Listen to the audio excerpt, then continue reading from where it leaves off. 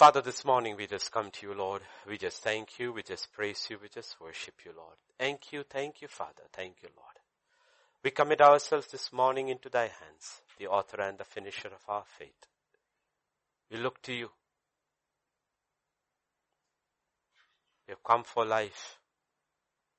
We have come to identify through your living word the strongholds in our mind that needs to be demolished before we can truly see and understand the kingdom better and better.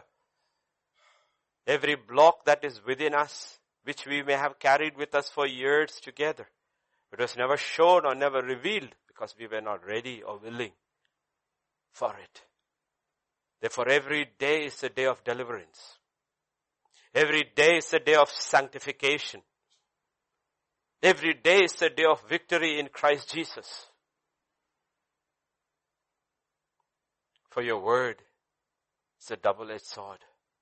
It cuts through and through and through beyond anything that man can do. The division of the soul and the spirit. It reveals the hidden motives and the intents of the heart that even the man himself may not be aware of. Only you can do it, Lord, through your spirit. So we surrender ourselves first before the word comes. Cut us open and heal us.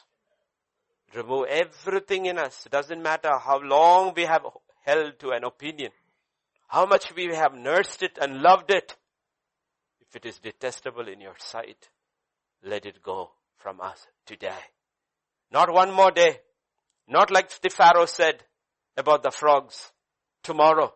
No, Lord, today. Today. Today. Anything that is unacceptable, unclean in your sight, let it go today, Lord. Let it go today. Reveal it to us. For in Jesus' name we pray. Amen, amen, amen. We've been looking at Elijah, and we've been, like I said here, on Thursday, we've been stuck at that mountain for a long time. It's a good mountain to be stuck at. Mount Carmel does a lot of stuff. It reveals, it opens up, it demolishes, it cleanses, it sanctifies, and then it gives us power to destroy the powers of darkness. So there we've been looking at the altar. It all begins with, at the end, in the evening, Elijah making a statement, come near me, come near me. And the people move towards Elijah. We have to take a move towards God. If we don't take a move towards God, that is 1 Kings chapter 18:30, if I'm right. Yeah. Come near me. Okay. He said, come near to me. Please understand this. You can move in the body, like next Sunday. You can move in your body to the church without having ever moved in your mind. Okay. So it is not talking primarily about a physical movement. If you turn with me to, if I'm right, Luke 15 verse 17 and 18. Luke 15 verse 17 and 18. When he came to himself. So you see he moved first in his mind. And in verse 18, he moves physically. I will arise and go to my Father. The movement first takes place in the mind. Unless we change our thinking, that's what repentance means. A received pattern of thinking concerning anything. And we hear something else which contradicts what has been accepted and has become the norm for us. And the word of God comes and it contradicts what we have received. We have to put it away and receive that. That is the first movement that takes place. He came to his senses. He came to his senses. And that's what's happening. Okay? That's the first thing, first step of salvation. We come to our senses. Okay? So they moved towards Elijah. Okay? And then he said, come near me. They came. Then he started repairing the altar. And we looked at an altar in so many ways in detail, different kinds of altar. We didn't look at all the altars in the Bible, but we looked at the altar in Genesis 3. We looked at the altar in Genesis 8, that is Noah's. We looked at the two altars in Genesis 12. Then we came to the altar in Genesis 13, where he moved to Hebron. Then we looked at the altar in Moriah, We looked at the altar in Beersheba, then we looked at Shechem. Okay, that is the first altar, and we will see where Jacob goes wrong. But when we come to the new covenant, these physical pictures are given in the Old Testament. The Old Testament is the shadow, the substance is the new covenant. One is the shadow, the reality is found in Christ Jesus. So in the new covenant, it is the cross. That is the altar. Okay. Remember, there are two crosses. One is the cross of Jesus Christ, and then is the cross we are personally called to carry. Okay. It's the cross of Jesus Christ that brings salvation, not the cross you carry. If you haven't encountered Christ and his cross and carry your cross, you will only become self-righteous. You do not become righteous. Okay. At the cross of Jesus Christ, you become righteous. His righteousness is imputed on you. And then when you carry your cross and then you learn to walk with him, you grow in that righteousness. Not in your self-righteousness. In the righteousness of Christ that comes by faith and faith alone. So we looked at it. The cross has two beams. And those who did not, I would request you, go back and listen to Tuesday and Thursday messages, because it will change the way you live. It will change the way you deal with God and deal with one another. Because the cross has two beams. The first beam, the vertical beam, is the important beam, not the horizontal. Horizontal is almost equally important, but the vertical one is what is important. And the vertical one is that Christ makes peace with God for us. Okay, peace. And what is the way? We looked at Proverbs 28 and verse 13. Three things are mentioned over there. Uncover, confess, and put away, forsake. Three things are mentioned. Uncover, confess, and forsake. The Holy Spirit will show in us. Okay, the first thing is that we repent of all sin. Not sin, sin. Christ saves us. And then Christ's Spirit will keep showing us as we progress, because these things becomes blocks in the way. Blocks in the way. Okay, it becomes blocks in the way. So first thing, he uncovers. And when he uncovers, he's bringing something that is in the dark. Sometimes even for the very person himself might be in the dark. Brings it to the light. Once it brought to the light, you have a choice. What will you do? Will you confess it? Now he's not showing to the whole world. He's only showing to your own conscience. Will you confess it? Acknowledge it. Okay, I remember during a season of fasting many years ago, many years ago. Okay, it was a spiritual battle, because you want to move another step ahead, and you are realizing there is some block somewhere in the past. What is it? The Holy Spirit showed me, which I had never remembered in the years before that. This had happened to me when I was in class 3 or 2 or 3. One of my schoolmates in Bhutan had died in the river. He had drowned in the river. So his body was never found. So he drowned.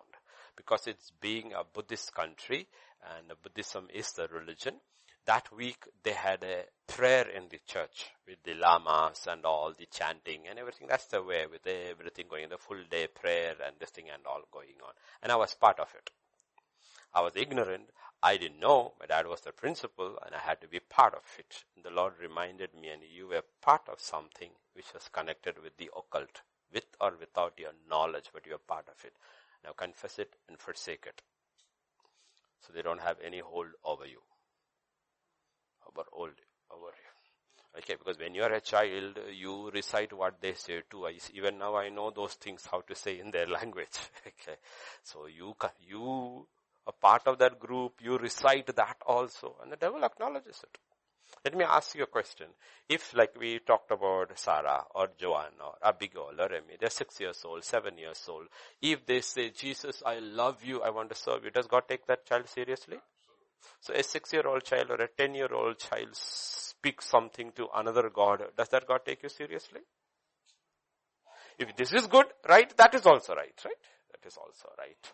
So these are things which you are talking about. That doesn't mean you are unsaved. You are not saved. You are saved, but God is, as you're going forward, God is showing you blocks that are there in your past that impedes your progress. Okay, it's like you join any team, The coach doesn't show you all your faults in the first day.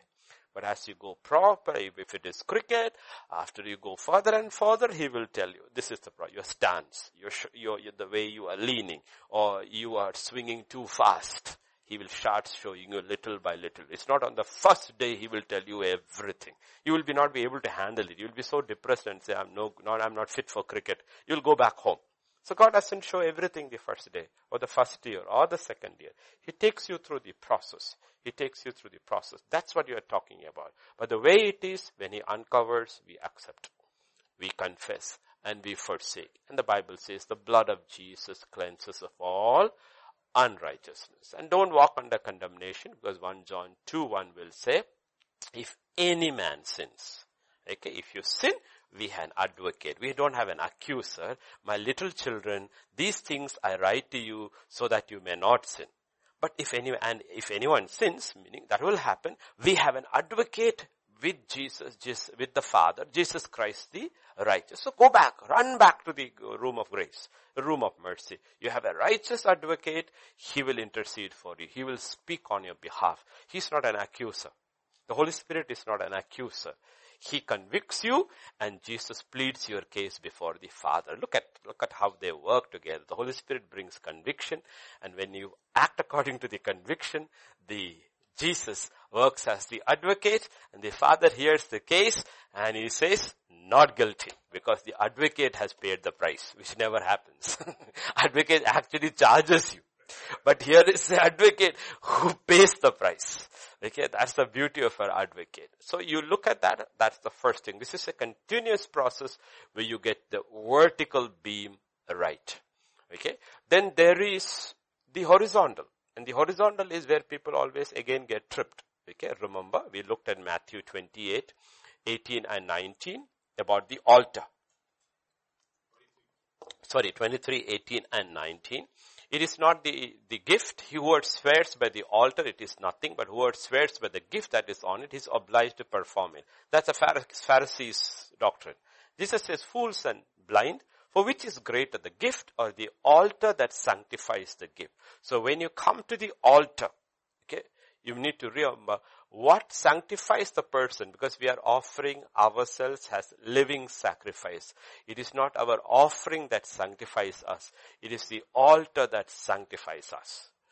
We are not automatically sanctified because we offered ourselves. The altar sanctifies us. So when we come to the altar, to that prayer closet, to that place we encounter God, God will show us stuff that is in us. We put it away. Then he will start dealing with the horizontal beam. And the horizontal beam is what we looked at, right? Matthew 11. Just quickly go over there and then we will move further.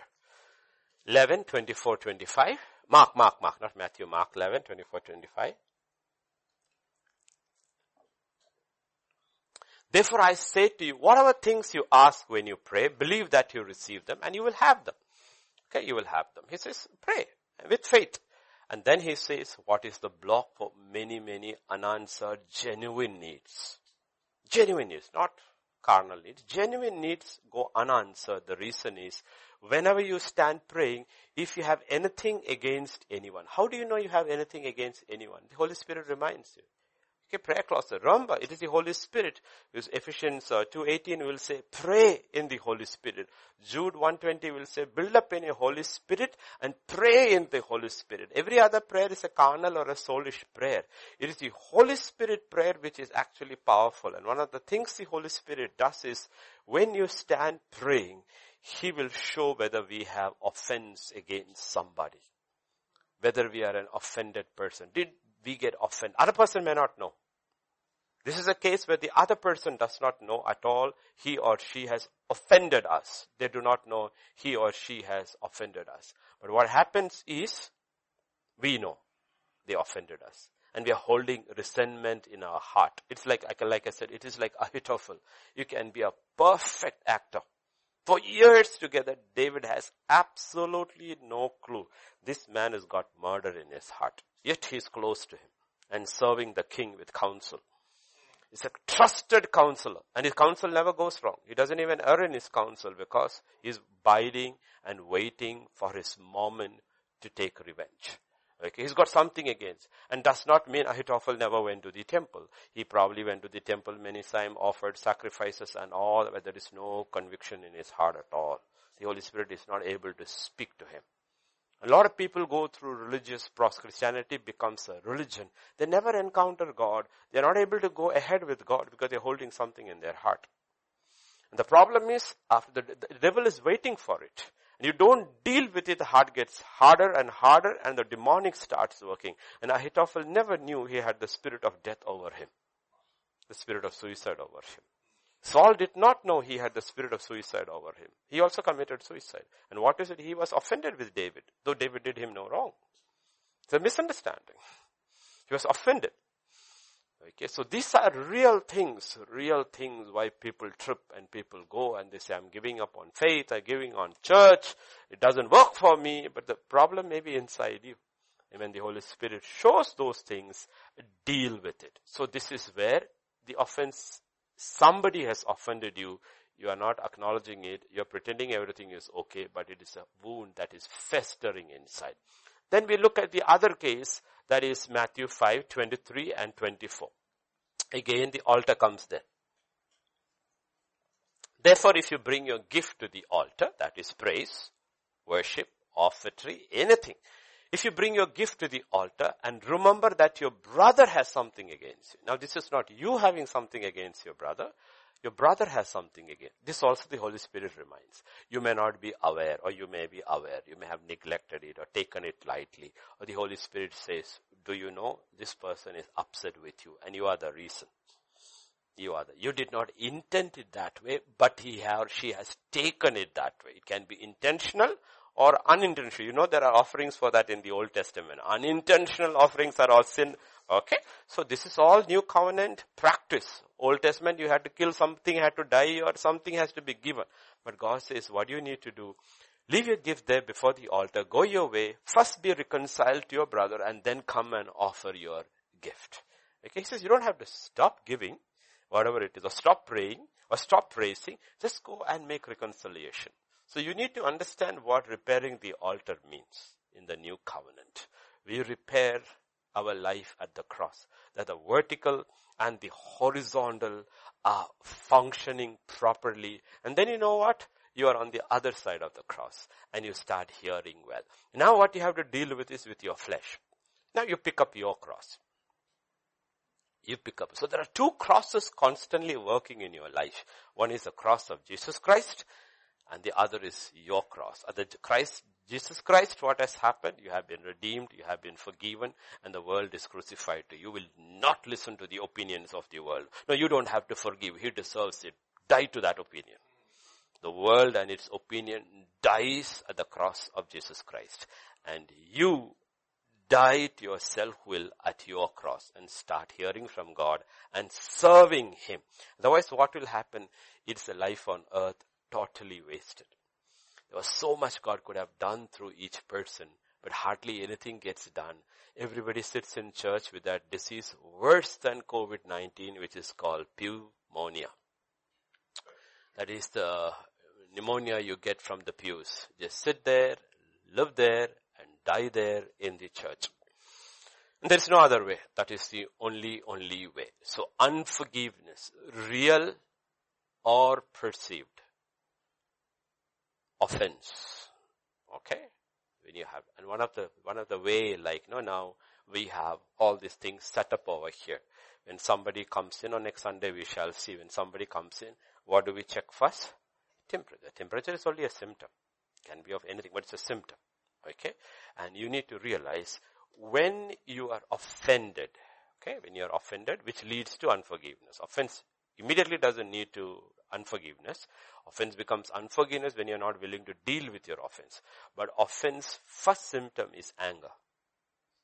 It's anger. That's why that's the first question asked outside the garden. Cain, why are you angry? Why are you angry? Okay, first response. Turn with me now to Ephesians chapter 4, verses 26-27. Okay, this is not the message. This is just recapping. So people will work on their personal lives during this season. Be angry and do not sin. Do not let the sun go down on your wrath. So how long should you hold unforgiveness?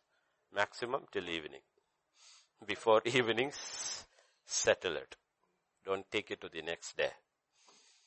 Don't take it to the next day. It's a prescription from the heavenly physician. It is not good to carry anger onto the next day. Do not let the sun go down on your anger, on your offense, whatever. Don't let your sun go down. Don't carry it over. Make peace with your brother. Make peace with God before the sun sets. You know, Jacob runs from his father's house without making peace with his brother. The brother is offended and angry, and he hasn't made peace, and he runs. And the Bible quotes, the sun set on him. The sun does not rise on him for 20 years spiritually. It's literally written there, the sun set on him. 20 years later, once God has encountered him, he is right with God. The sun rises. The next day you see he makes peace with his brother. He's right. He rises. The Bible is very, very clear about these things. Don't delay. These are what you say the most important things in life. We have our priorities, which is according to the world. It is not breakfast. It is not lunch. It is not dinner. It is not our job. None of these are on the priority list. There are certain things that are high up in God's priority list. That is peace with God and peace with man. Peace with man. And that's how God puts it. Right? Unforgiveness. 27. Let's read from 30 to 32 also. Then how do you walk? Then we'll go to 30. Yeah. Do not grieve the Holy Spirit of God. Okay? Why? Because He's the one who will tell you. He's the one who will tell you. You are angry. You are upset. Your brother is upset. Don't grieve the Holy Spirit of God, by whom you were sealed for the day of redemption. And verse 31. Right? Let all bitterness, wrath, anger, clamor, evil speaking be put away from you with all malice. Deal. These are all got to do with other people. This is how you deal. Because outwardly you can deal very nicely. But inwardly all these things could be there. And the Holy Spirit knows. Holy Spirit knows. And be kind to one another. Tender-hearted. Forgiving one another. Jaise? Even as. Jaise? God in Christ, remember, I forgave your debts. Why didn't you, wicked fellow? Why didn't you let go of? Okay, everywhere the comparison is there. How do you want to forgive your brother? Exactly the way God forgives you. Let go. No holes, nothing. Just let go. Let go. So these are important.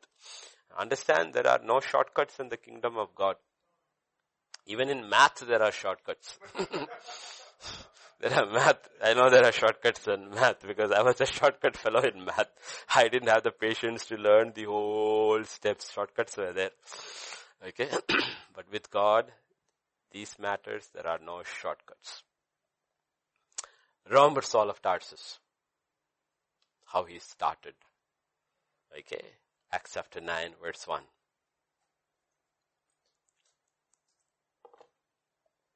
Saul, still breathing threats and murder against the disciples of the Lord, went to the high priest and he got letters to go to Damascus to cast, right? Asked letters from him to the synagogues of Damascus so that if he found any who were off the way. See, Christ was called the people of the way. It's a way to salvation, way to life. Whether men or women, he might bring them bound to Jerusalem. So you're so angry, zealous. These people are messing up Judaism. And God encounters him. Then you realize, my gosh, it is Christ. The way is true. This is the true way. I'm on the wrong way. They are on the right way. And he's blind for 3 days. In 3 days, God is showing him where he has gone wrong with God. Showing him everything, where he has gone wrong with his brothers. Okay? But what you see in verse 10 to 15 is interesting. Now there was a certain disciple at Damascus named Ananias, and to him the Lord said in a vision, Ananias, he said, here I am, Lord. So the Lord said to him, arise, go to the street called Straight, inquire at the house of Judas for one Saul of Tarsus, for behold, he is praying. And in a vision he has seen a man named Ananias coming in, putting his hand on him so that he might receive his sight. Ananias answered, Lord, I have heard from many about this man, how much harm he has done to your saints in Jerusalem. And here he has authority from the chief priest to bind all who call on your name. But the Lord said to him, Go, for he is a chosen vessel of mine to bear my name before Gentiles, kings, and children of Israel. Now logically think for a minute. Why does God have to do it this way? He heard Saul pray. His prayer is genuine, and he could speak to him and says, you are healed. Arise and go. He did it deliberately to one representative of the set of people whom he has harmed, to go there, lay hands on him as a sign that you are forgiven. You are forgiven. You are forgiven. Receive your sight. I have forgiven you. Now receive forgiveness from man too. You will be able to see clearly. You will be able to see clearly. When we have clarity of vision, when the cross works, our vision is very, very clear. We are able to understand the ways, the purposes, the plans, the power, everything of God. And everything is clear. His eyes are open. He receives purpose. He receives power. And before you know, he steps forward with the same zeal and preaches Christ. He realized Yahweh is Yeshua. And he preaches. Okay, that's what the Bible is talking about. So there stands Elijah on Mount Carmel. And we know Elijah will win that day. But remember, okay, now we are taking a turn. Okay. Every victory we learn from history, Bible history, biblical history. We win, it's just a temporary reprieve. Because when man fell, the world has already been set on the way to destruction. In between, there are seasons where Israel gets a reprieve, the church gets a reprieve. But it is sliding. There's no reprieve that is permanent. The world is already set towards destruction. The prince of the world has already been judged. The fire is already ready. Jesus just wants to kindle it. Okay? Everything is ready. So every reprieve in history is temporary. Don't take the reprieve and say, oh, hallelujah, this is salvation. God knows, it's just a temporary phase. So even the reprieve Elijah brings is temporary. It will be sustained for a little while by Elisha, and after that the nation will go. A king, a Hezekiah, a Josiah may arise. But none of these things will last. So don't get excited. Don't get excited. Samaria may have a time of peace for a season. After that, persecution will arise. During the time of peace, what we are supposed to do is fortify our faith and not take it as the norm. No, that is not the norm. The world is hurtling towards destruction. That is where Jacob goes wrong. Jacob has peace with God at Peniel. He makes peace with God. God has set him free. Next chapter you will see he has peace with man. Right? Genesis 33:4, Esau runs and falls upon you. See, when you have peace with God, God will also start working on your brother who's offended with you, who's angry with you. 20 years what he couldn't do, in one day God did. Esau ran to meet him, embraced him, fell on his neck, kissed him, and they wept. You have peace with God and peace with man. Jacob is fine. The problem is, we see he goes and settles down in Shechem. We think this is salvation. I am good. I am okay. You are okay. Okay. It's not the title of the psychology book, but that is the way Jacob is behaving. Okay. I am okay. Peace with God. You are okay. Peace with my brother. This is the place to settle down. And he settles down in Shechem. And after that, what you know is, see the place of Shechem. Let's go there. Right? 33:18-20. Jacob came safely to the city of Shechem, which is in the land of Canaan. When he came from Padan, he pitched his tent before the city. But the problem is that city is not a good city. And not only that, he went and bought a parcel of land, which will become a graveyard later. The problem is, if you buy land in the wrong places, it will just become a trash heap. It will become a graveyard. Okay? That's not the place to build your life. You have to move like Abraham's father. Shechem is not. Shechem is where you had peace with God. But from there you have to move to Bethel, where you are in the house of God, where God can teach you his ways and his purpose, his plans, everything. But he doesn't go there. He settles down there. The guy who settles down outside Shechem and looks into Shechem is a man who is compromised. This is what the 20 years in Haran has done to him. He's still a man of double-minded. Okay. This is what happened with Lot too. Lot also lifted his eyes. He saw the plains, water, the valley of Jordan, and it is like Eden and Egypt. A double-minded man. Double-minded man. He sees Eden in Egypt and Egypt in Eden. Double-minded man. What does he do? He also pitches his tent towards Sodom. Just like that. This is the problem where you pitch your tent. When you are double-hearted, remember, you will never pitch, even though you have an experience with God, because you are double-minded and the flesh is stronger than the spirit, you will pitch your tents towards Babylon and not towards Jerusalem. Because everybody is making only two choices, either towards Jerusalem, spiritual Jerusalem, or Babylon. And these two guys, both Lot and Jacob, are still eyes are on Babylon. And Babylon will always take its price. Like we say in Shakespeare, pound of flesh. Will take a pound of flesh. Babylon gives nothing free. Absolutely nothing. It will promise you the world and take your soul. So what you see is Dinah is defiled. That's the woman in the house. The only daughter he has. The girl is defiled. Because Lot pitched his tent towards Sodom, what happens to him? Both his daughters get defiled. Both his daughters get defiled. Because Jacob pitched his tent towards Shechem, what happens? His daughter gets defiled. The daughters of the woman signifies in spiritually the church. The church gets defiled. When the pastor chooses to pitch his tent towards the world and preaches about the world and about the prosperity in the world, the church gets defiled. The pastor is supposed to pitch his tent towards Jerusalem and preach about Jerusalem. The church gets sanctified. Okay, so the daughters get defiled in both cases. Both cases. We never hear about Dinah after that. And we know what Lot's daughters produced, and Ammon and Moab. So we realize this all has spiritual implications. Every action has a spiritual implication. It will have repercussions, either evil or it will bring a harvest of righteousness, because we don't realize we are sowing. We are sowing. So God comes to the rescue. And you know what happens? Not only on that. Look at Genesis.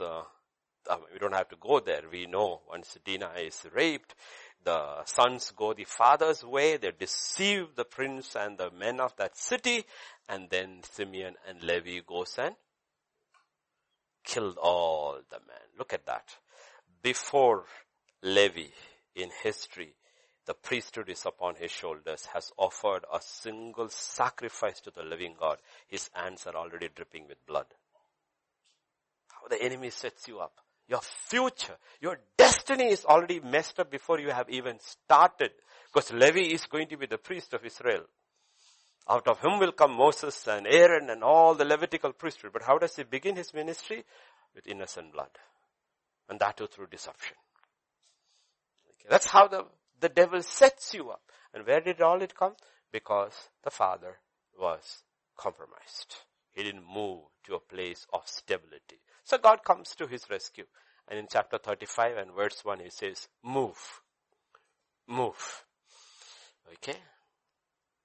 God said to Jacob, arise, go up to Bethel and dwell there. At least Jacob does that. So Lot also goes into captivity in Genesis 14. Remember? But he's rescued by Abraham. But he goes back to captivity. He had a second chance. He had a wonderful chance. He saw the actual effects of living in Sodom. His entire family was taken captive. Abraham fights for him, rescues him. But when he is given a choice, he goes back to Sodom. And God leaves him alone after that. You already seen, you already heard, you have seen your uncle's life, you have seen his testimony, he fought for you, he's brought deliverance into your life, and if you want to go back, it's yours. That's what Peter would say. After having known the way of righteousness, if we go back back to our old life. You're just like a dog that goes back to the vomit. You should not have never known the way of righteousness. Right? Way of righteousness. Jesus said on the day of judgment, he would have more mercy on Sodom. But Lot's family is not going to get any mercy because they had known the way of righteousness. Sodom had not known the way of righteousness. So if Lot and his family had not known the way of righteousness, in eternity probably would have found more mercy. More mercy. That's what the Bible is talking about. That's what the Bible is talking about. These things are fundamental. These are important in eternity. And like I said, our minds have to come back to things that are eternal. And we cannot live in the temporal. If you live in the temporal, after hearing all the word, keep on going back to the temporal, we are setting ourselves up for destruction. So Bible uses that term. If you are raised up with Christ Jesus, then think on things that are above. So why did these people fail? Why did the people bring so much destruction into their lives, into the homes? If you look in terms of pastors, into their churches. What was that sin? It was sin of compromise. They compromised. They looked at Egypt and saw Eden. They looked at Eden and saw Egypt. Right? They come to church and their ears are always waiting. What is it in for me? What is it in for me? And if the preacher doesn't tickle your ears, you go find a place where they will tickle your ears. And we don't understand the nature of the world. The world system looks so beautiful, glittering, everything, but it is built on a platform of ideas that will destroy your soul. The ideas behind it, ideas behind it will destroy your soul. And we don't even realize how nice it looks, how beautiful it looks, and how innocent it looks. Like now of course, because of the pandemic lockdown, or otherwise, you see all these advertisements of eating out, new dishes, new place, discount. If you have a credit card and this is platinum, 10% discount for you. If it is gold, 20% discount for every offer under the sky. It looks so nice and the food is tasty, ambience is great, but it ultimately leads to the breaking down of the house. Because supper is the meal where you have fellowship. Fellowship. And your mother's food will always aim, old mothers, okay, not 21st century young ladies, okay, it's aimed towards the health of your children and not the appreciation of your children. Appreciation. We grew up like that. My father looked at me and suddenly things which were distasteful disappeared in record time, like Trump's warp speed. I come down from Bhutan to Kerala, everything that is set in my grandfather's house, I don't like. I don't like any of those things, all Mallu stuff. And they're all very healthy, but I don't like it at all. So I'm sitting there fidgeting, and then my father looks at me. Disappeared. Okay. You look at this, it's such an innocent thing, but we do not realize behind all this there are philosophies. Hotels and inns were always in history for travelers. For travelers. Travelers. Not people who live in homes. So you know what the enemy has done with a subtle ploy? He has made us all travelers. And the home does not exist. Even if you have a home, you're a traveler. You're a traveler. Subtle. That's why. And we do not realize, James chapter 4 verse 4 talks about the world very clearly. Adulterers and adulteresses, do you not know that friendship with the world is enmity with God? That doesn't mean you shouldn't go out and eat, okay? You take your wife, take your family once in a while. Pick a decent place, not an expensive place. Pick a decent place, which is not necessarily expensive, and it is not fancy food, but healthy food. Okay, healthy. See, if you know children, if you train them well in the beginning, they just want a good time. We are the ones who like eating, not they, unless we train them. No, unless we train them. I could take my kids to the same place every month once. And every month leave it to them. They order the same things. Because I never gave them a second choice. And they would be so proud about it. No, I will order. I said, go ahead, order. And I knew what the order would be. After 2 months, 3 months, 4 months, the waiters also used to smile. They knew what the order was. We think food. They don't think food. But we make them to think food. The problem is. Okay. So, I'm not saying you shouldn't go out.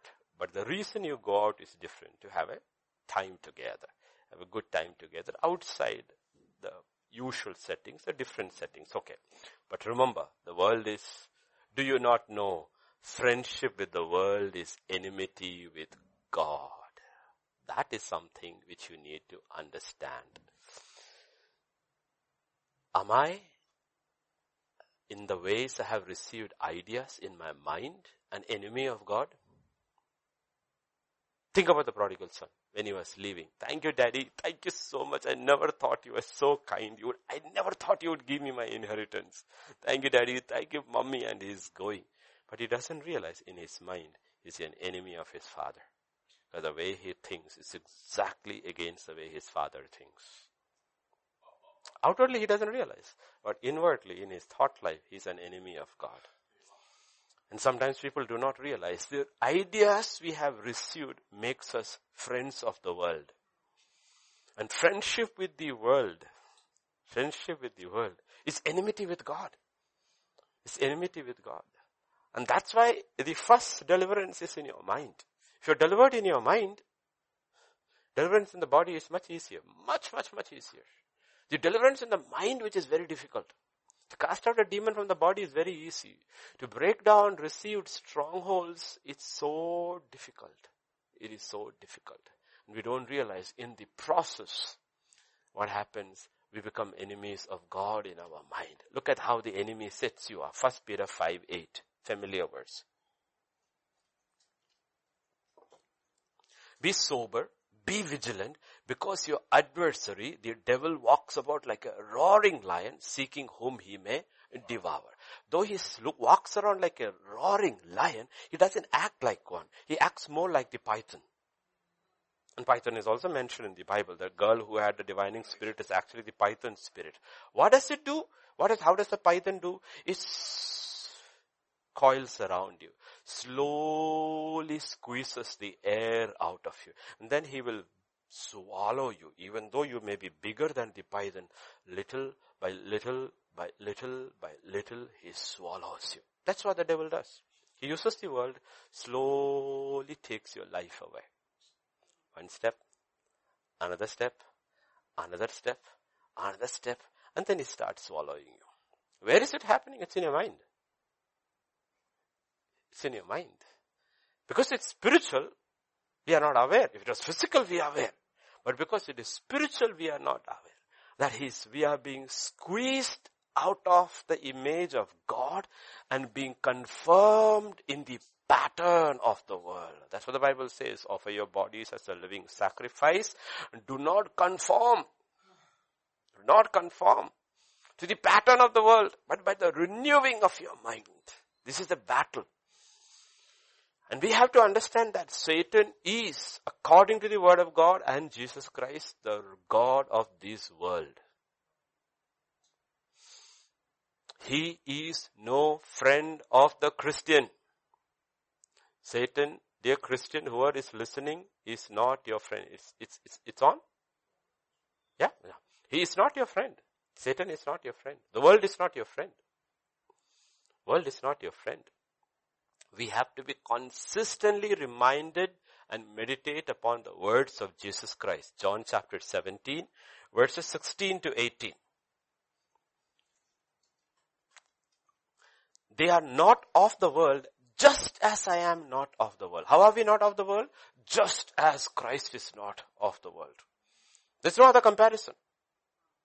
The comparison makes the whole lot of difference. Jesus says, we are not of the world, just as he is not of the world. So separate them from the world. Sanctify them from the world. How? By your truth. Your word is the truth. That is why preachers cannot preach about the world. They have to preach against the world. Okay. As you sent me into the world, I also send them into the world. We are sent into the world, but we are not of the world.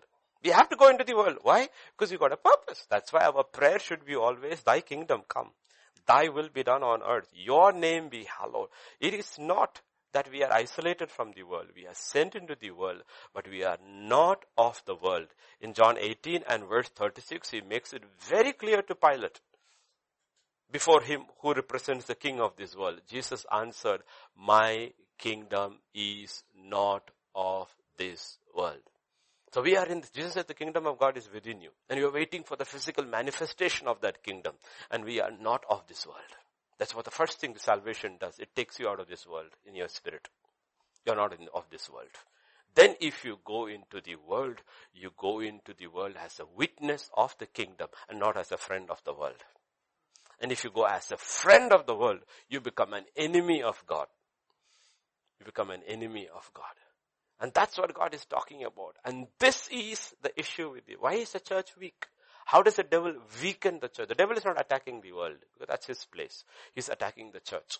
How does he attack the church? By trying to get the world in ways, ideas, patterns, behavior. You see, after David, Solomon becomes king. For a season, Solomon did well.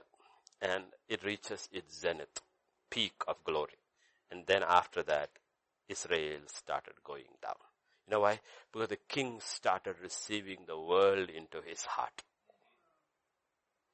Okay. He thought because he's so wise, he could dabble with worldly ideas. And it wouldn't harm him in his search for wisdom. This is the problem. We think we have come to a point now sin does not harm us. We are exempt. And Solomon went that way. And Israel's downfall began. Downfall began during Solomon's reign. It didn't begin after his death. During Solomon's reign, you will see Israel's down. So you learn from history. You learn from pattern. You learn. After the apostolic age, the church did not go up. It started coming down. It's coming down, coming down, coming down, coming down, coming down, coming down. Finally, it went to what we call dark ages. And in the dark ages, a priest called Martin Luther had to stand up. Again, it started going up. And then Darwin came in. Marx came in. Again, it went down. Because the church has to constantly, we will say the pulpit is not a place for politics. The pulpit is a place for politics. This is from where you confront the ideas of the world. What is politics? Ideologies. Politics is based on ideas and ideologies. And we have been given something. We don't get into petty battles with each other. Goliath represents an ideology. The kingdom of God represents an ideology. And there your brothers are mocking you. He turned away. Don't waste time fighting with them. Because the cause is bigger than this. You don't have time to waste fighting with your brothers and trying to justify, no, I am not proud. I am not arrogant. I am humble. You don't have to prove it. Just don't waste your time over that. People pick up petty issues in the church because they forget the bigger cause. The bigger cause is the kingdom of God. So that's what he says. He turns away from his brother Eliab. He says, it's not the right cause. What is the cause? You're fighting for the wrong cause. The cause is the kingdom of God. And here there is Goliath standing up to devour the kingdom of God, and I will not allow it to happen. So ideas are powerful. So Goliath versus David is a spiritual battle, meaning your size does not matter. The power of ideas matter. And what has been given to us is the kingdom of God. And it doesn't matter who you are, from which culture you come. If you believe and you portray it, that idea will demolish every idea. You don't need a PhD. If you have, good for you, like C.S. Lewis or Derek Prince and all that who came from Cambridge and Oxford, good for you if you turn towards Christ. Otherwise, bad for you. But you don't need that. You don't need any of those things. All the people Jesus used in the first century were unlearned men. But the power of their ideas dazzled the world. They had no answer. They had no answer to this. So please remember, we are dealing with ideas. And what happened is, after Solomon's reign, we know the kingdom split into two. One is Rehoboam, the other is Jeroboam. If you look at both of them led both Judah and Israel into further compromise. Further compromise. Okay, further compromise. And look at them. Both their beginning. 1 Kings 12:1. This is Solomon's son Rehoboam. Rehoboam went to, he begins from Shechem. For all Israel had gone to Shechem to make him king. He didn't go to Hebron. His grandfather was made king at Hebron. His father was made king at Jerusalem. Where did he go to become king? Shechem. From Shechem he starts. He starts from Shechem. And he will never recover. This guy will never recover. Okay, this guy will recover. Look at verse 35. The other fellow who was given the other 10 tribes. Jeroboam. 12:35, yeah. One second. Yeah. I mean, whatever, you will see where he also starts. Yeah, 25. 25, not 35, 25. Jeroboam, Shechem. Where did this fellow dude go? He also went to Shechem and dwelt there.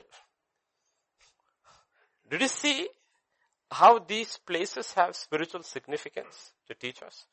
Both guys began from there. And from there, they didn't progress further. From there, they fall apart. They don't move further. So God says, there are places, even in your spiritual walk, where there is safety. There is not safety in all places. Shechem is a place where your great-grandfather, the father of faith, encountered God first. But don't dwell there. There's no safety there. That is the edge of the kingdom of God. That is the edge. Don't stay at the edge. Don't stay at the edge. Move further. Move further. Otherwise, what will happen? You will be destroyed. You know what happened to this guy? We see from verse 26 to 30. How he brings compromise. This is Jeroboam. Jeroboam said in his heart. It all begins in the mind. Okay, it's all beginning. See, the thought process is, you don't fall in your action first.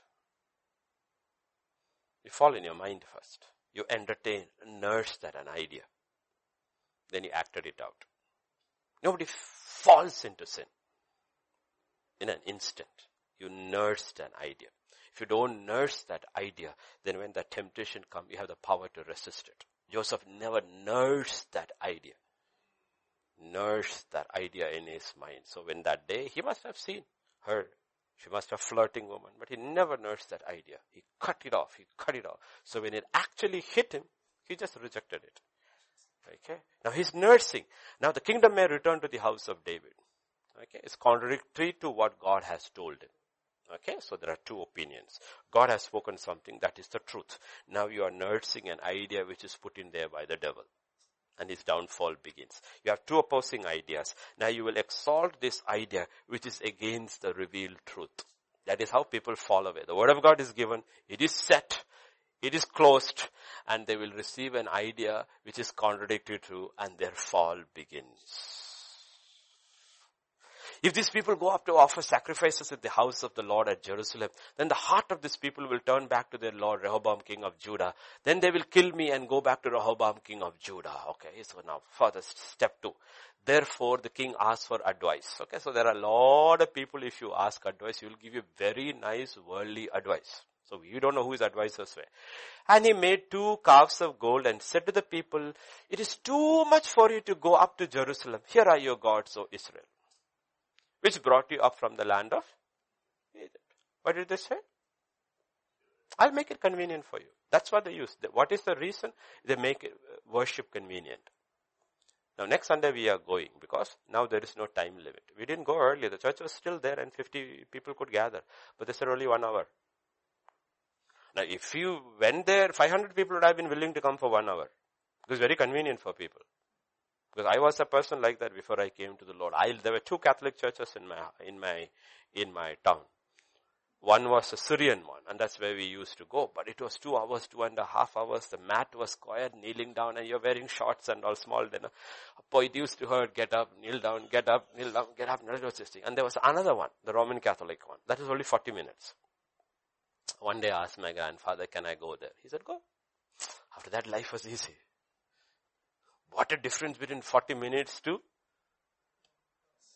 2.5, 3 hours. And that too without a carpet. We all came through that, right? Doesn't your students and my students all? Sir, don't give all these lectures, sir. Just give us the answers. Every week they will, when will the notes come? I said, it will remain in my pocket itself.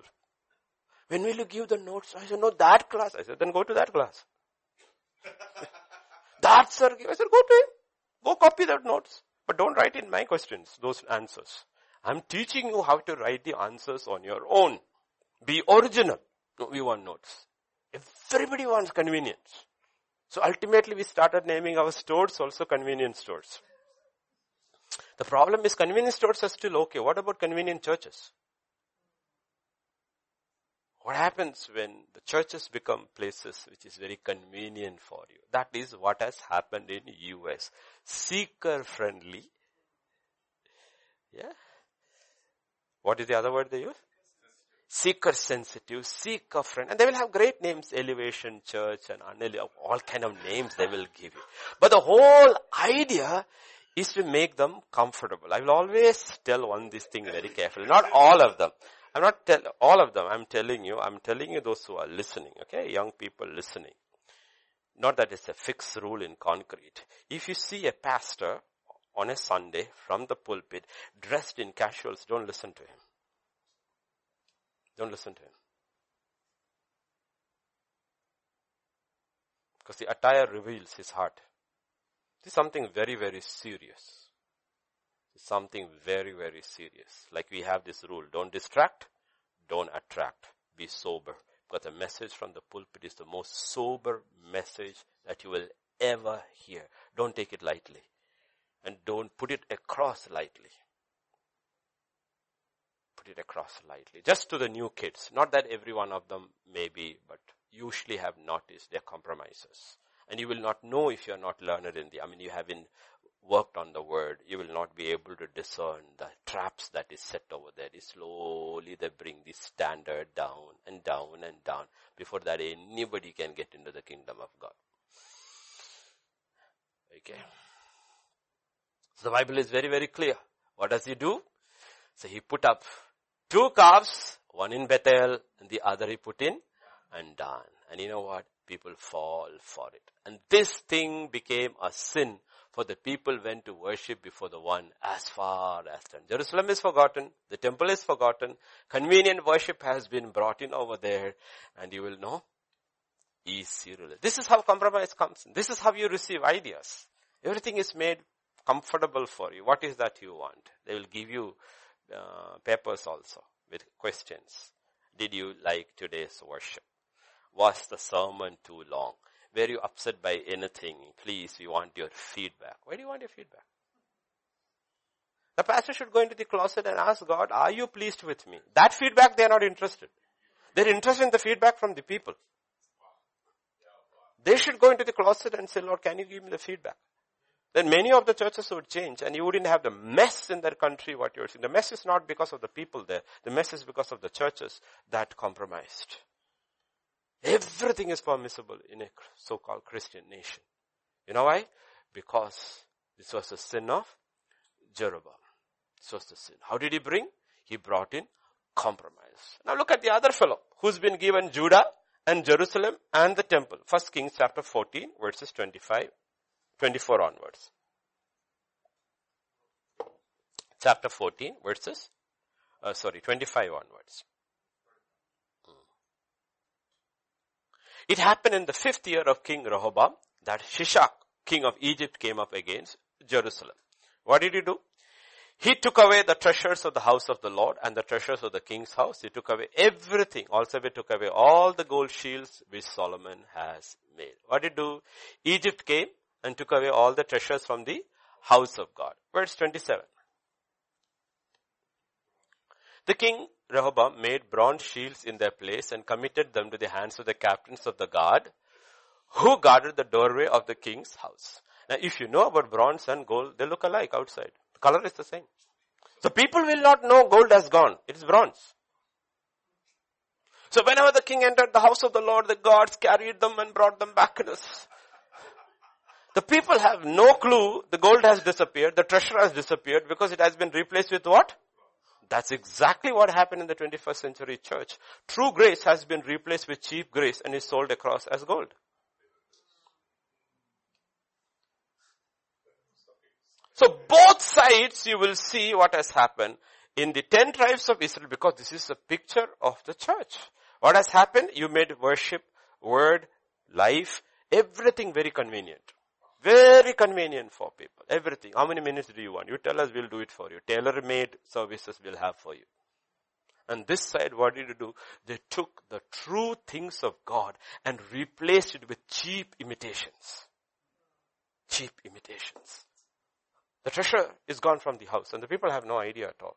And gold has been replaced with bronze. Yet worship is going on everywhere. What has not ceased? Worship has not ceased. And you look at the songs you hear today. It's bronze songs. Gold has been taken away from the lyrics. It is how to keep the person so happy. Not convicted. Happy. This is what happens when you stay at Shechem. And as Israel was destroyed and went into captivity later, we see the same thing happening in history in the church. So learn from scripture. Pattern after pattern are established in the word of God. Learn from scripture. The stupidest thing people do is that they never learn from history. They just repeat it. They just repeat it. Okay, that's why Isaac is a smart guy. He didn't repeat his father's mistakes. He didn't go into Egypt. He didn't take a concubine. He waited double the number of years of his father and he had a son. But probably what his father was disciplined in, he became indisciplined. His father was probably very disciplined in his eating habits, but the son indulgent. That was one thing was enough. That's why sometimes when we tell people get upset, but I'm saying this got to do with your crown. The devil will always look for one point in your life that says stay hidden in Christ Jesus. In Greek mythology it is called the Achilles heel. Achilles, when he was born, his mother took him, it's a myth, took him and dipped him in the pool of invincibility. But when she did it with his heel. With his heel. So the heel alone did not get wet in the pool. So when the battle, the Trojan War is taking place, he cannot be killed. He's defeating everybody and somebody told him this is the secret. You want to kill him? Shoot him at his heel. And that's how he dies. So Achilles heel in English means a person's weak point. Nobody will see it, but the devil sees it. He knows this is the person's weak point. Therefore, you have to be double careful in those areas. This is my weakness. This is my weakness. And that's where Isaac did not guard himself. No, Moses did not guard himself. He should have known from his experience of 40, I got a short temper. I'll watch. I have a short fuse. I need to watch my temper. And for 40 years, he was in the wilderness. Had kept a handle on it. But in the next 40 years, he lost it once. But he lost it at the wrong time. At the wrong place. With the wrong person. Disqualified. And the devil was waiting. And people don't realize. 600 years of righteousness was lost because he planted a vineyard. Noah. 600 years of righteousness. Of fighting for this cause. Holding on when everything fell apart. And then you come through it. Right? You built an ark, you built an altar, then you planted a vineyard. Then you got drunk. Gone. Cursed a generation. And that's your history. You lived for almost 900 years. For the next 300 years, there is nothing mentioned about you. Is he unsaved? No. They're all saved people. The problem is, they goofed up at the end. And this is what compromise does. And the devil, if he cannot steal your salvation, will definitely give everything to steal your crown. Because he knows you are in a race. So please learn. Right? So how did Israel go into captivity? Simple. Very subtle. They tolerated the world around them.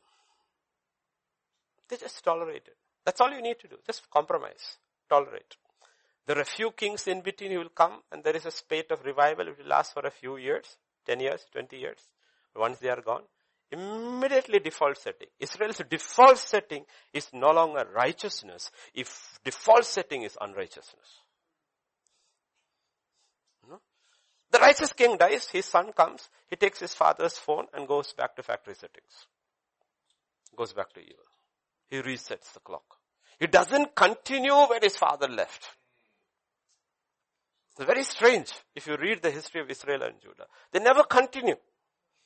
So God will only have one reference point. He says, no one was like my son David, who served me with all his heart.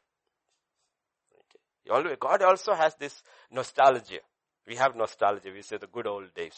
And if God as a father has nostalgia and looks at all the kings of Israel and Judah as his sons, he says, you know what? I love the days of my son David. And we look at David's life and says, what is there so much like about it? But God says, you know what? That man loved me. That man, even when he fell, when he came back with all his zeal. He's a guy who sought righteousness. Who sought my face with all his heart. You know what? I love that guy. And I miss that guy. I miss that guy.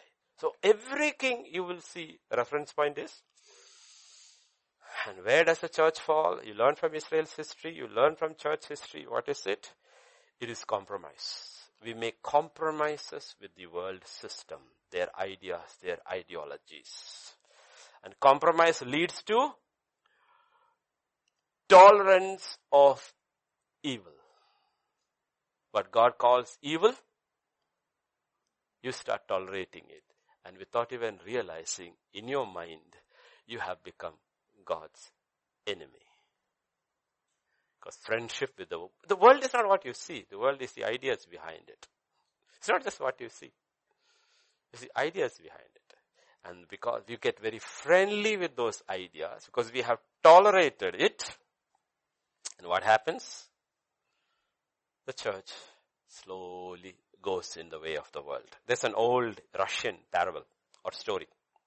Okay. A hunter with his rifle was going in the jungle. And he encounters a bear. And he was about to shoot the bear when the bear said, wait. Let's talk. What do you want? The hunter said, I want a fur coat. That's why I came to hunt for a bear. And the bear said, and the hunter then asked the bear, what do you want? He says, I want a full stomach. So the bear said, let's sit and talk. And after they finished talking, the bear got up and left. And both got what they wanted. The hunter got a fur coat and the bear got a full stomach. Now the hunter is inside the bear. So he's got a fur coat. And the bear got a full stomach. That's exactly what happened to the church. The church was supposed to go and destroy the powers of darkness and trample upon snakes and scorpions. So the devil came through the world and said, hang on, what do you want? Let's sit and talk. Nobody had the heart of Jehu.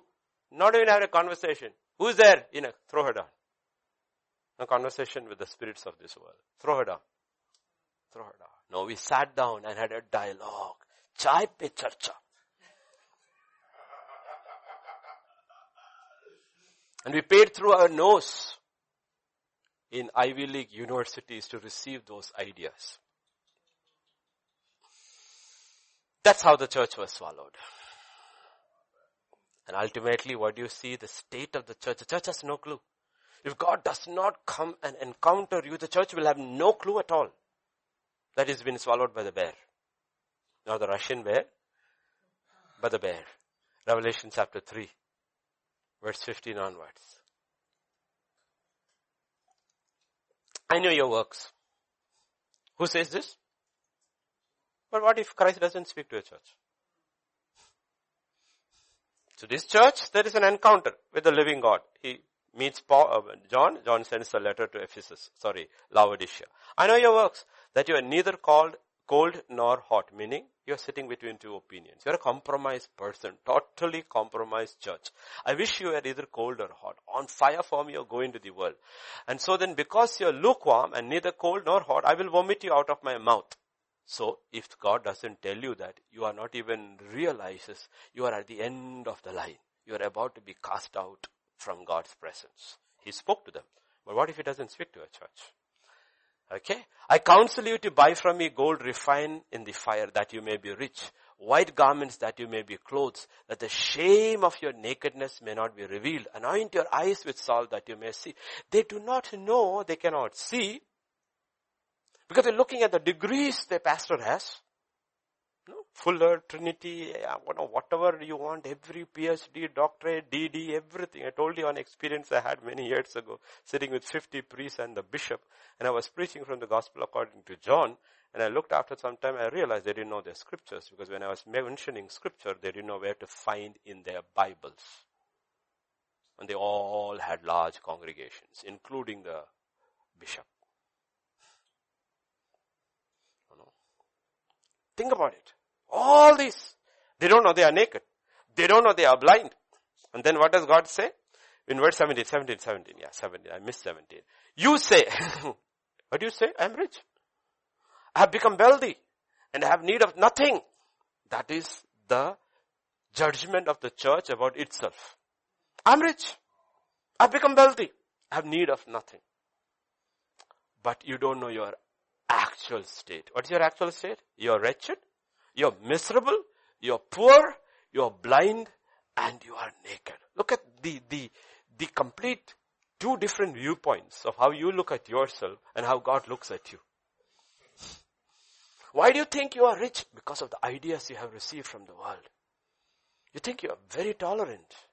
We are a very tolerant church. You see, people have so much trouble in life. So we don't want to trouble them when we come. We want to give them hope. You know who says that? The guy with the biggest church in America. Hope. I've been called to give people hope. You cannot give a false hope until you confront people with their sins. Elijah did not count on Mount Carmel to tell them, I don't want to trouble any one of you. I know you had so much trouble with Baal. I just want to tell you how much God loves you, please. Come near me. Let us have a party. He didn't say any of those things. No. That's what he says. You are wretched, miserable, poor, blind, and naked. This is what happens at the end when you become a compromised person. You receive the ideas of the world. Every advertisement is an idea and it is a lie. Almost every news broadcast is a set of lies. Because only thing that matters to them is ratings. Because your ratings will decide your advertisement. And it's through advertisement your money comes. So if your ratings are very high and they hate what you say, still they will keep you. Like they will keep Tucker Carlson and Sean Hannity and Laura Ingraham. Because they are the three top rated. They speak the truth. They hate them. But if they leave them, Fox News, nobody will watch. Nobody will watch. Okay. You need to realize everything is based on a lie.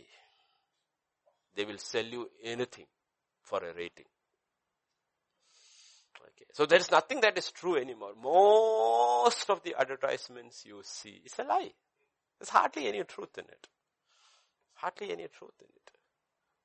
The problem is not let the advertisement lie, let the newspaper lie, let the news channel lie. What happens if the pulpit lies? We are not worried about the world. Let them do what they have to do. That's their nature. That's their nature. What happens when the pulpit lies? That's the only place where there is power. That's the only place where life is supposed to come. It is from the preaching of the word, people have the knowledge to make choices that either lead to life and eternity or death and hell. You don't get it in the world. This is the only place from where every pulpit on a Sunday or other days, choices, people get the information. That's why God tells the priests of Israel, my people perish because of lack of knowledge. And he doesn't indict the people. He says, because you priests rejected knowledge, I will also reject you as my priests. You started preaching a seeker-friendly, feel-good gospel, you priests of Israel. And you know what? The people have gone into death and captivity because you did not give them the knowledge of God. You did not teach them the difference between the clean and the profane. You should have taught them all what your God is and what separation means, what righteousness means, what holiness means. Instead, you kept them happy because you are more worried, concerned about the offerings.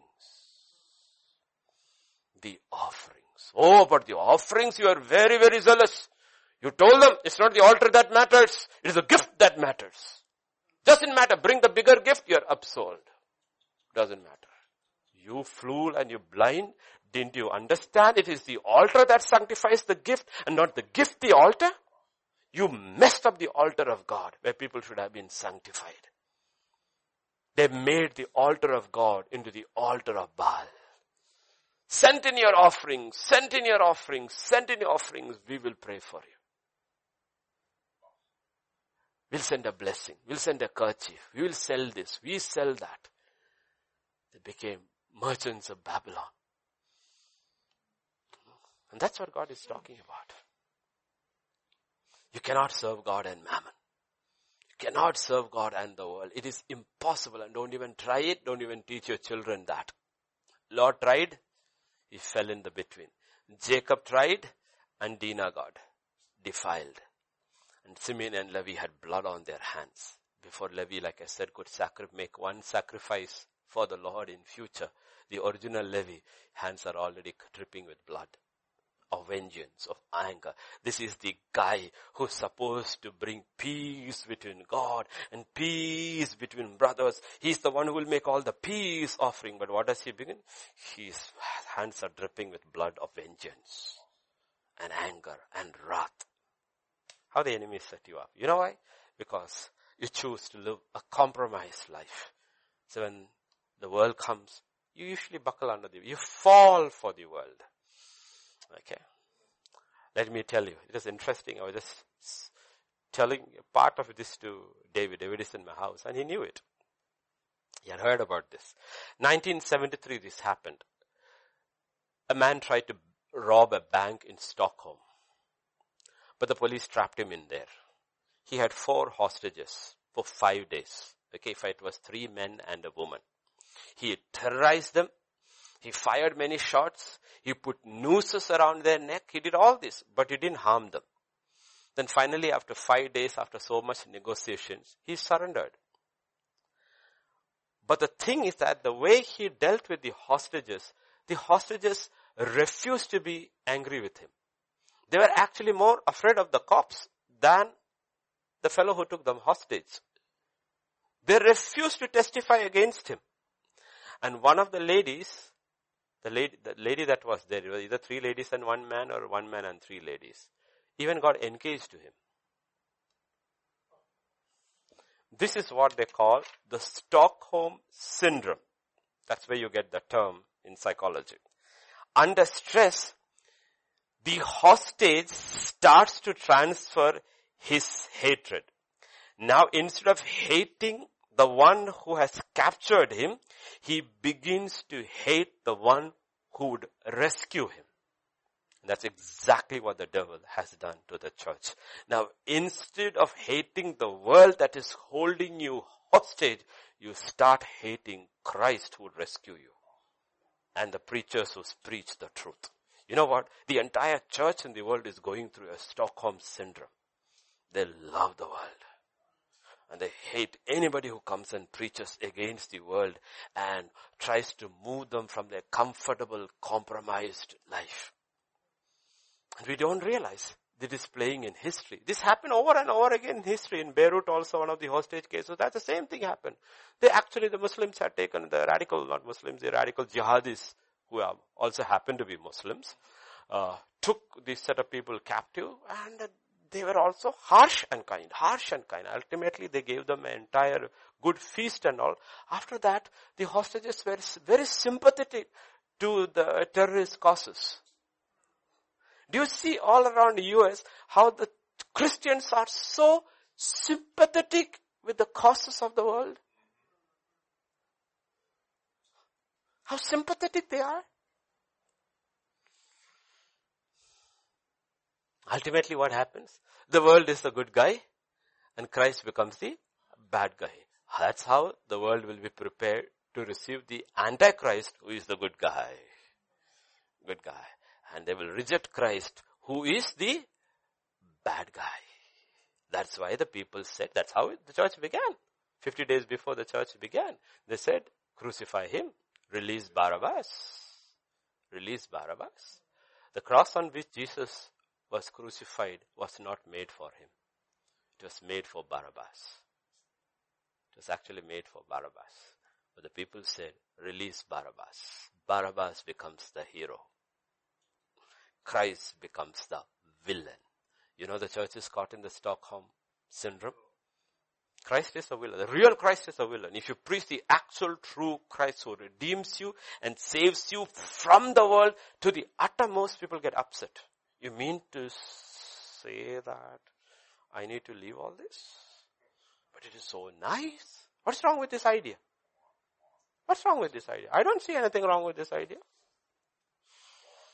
I don't see anything wrong with this idea. No. That's what the devil does. Jesus came to rescue us from not only from the penalty of sin, but also from the world. The power of sin lies in the world. That's why the world will be burnt away one. The power of sin lies in two things. One in the world, the other in my flesh. That's where the power of sin. If I have to be saved from the power of sin, I have to die to the world. I cannot live for the world and live to the world. I have to die to the world. Then only the power of sin over my life is broken. What does the devil do? He uses well qualified or very qualified preachers to teach compromise, like Rehoboam and Jeroboam did. Either have two costs, makes worship and religious Christianity very convenient, or changes gold for bronze. Preach a cheap grace. Romans 11:22 and all, they will never touch. Consider the kindness and the severity of God. Severity on those who fell away, and kind toward you, goodness. If you continue in His goodness, otherwise you also will be cut off. Be cut off. They don't mention, how many meetings in these years, in how many countries, how many churches, when I showed people these verses, they had never seen. Neither the pastor nor the congregation. Never seen these verses. Never seen these verses. And one of the most astounding verses for every pastor I have met in the world was Psalm 138 verse 2. They said, we have never seen this verse. I said, read it again. Psalm 138 verse 2. I will worship towards your holy temple, praise your name for your loving kindness and your truth, for you have magnified your word above all your. I said, read it carefully. Some translations it is wrong. He said, I have magnified your word and name. They changed it. Why? Because everybody uses his name. So they would prefer that translation.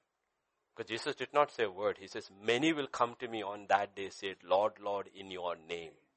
Why were they counted unrighteous? Because they compromised on the word, though they had miracles in their ministry in his name. In his name.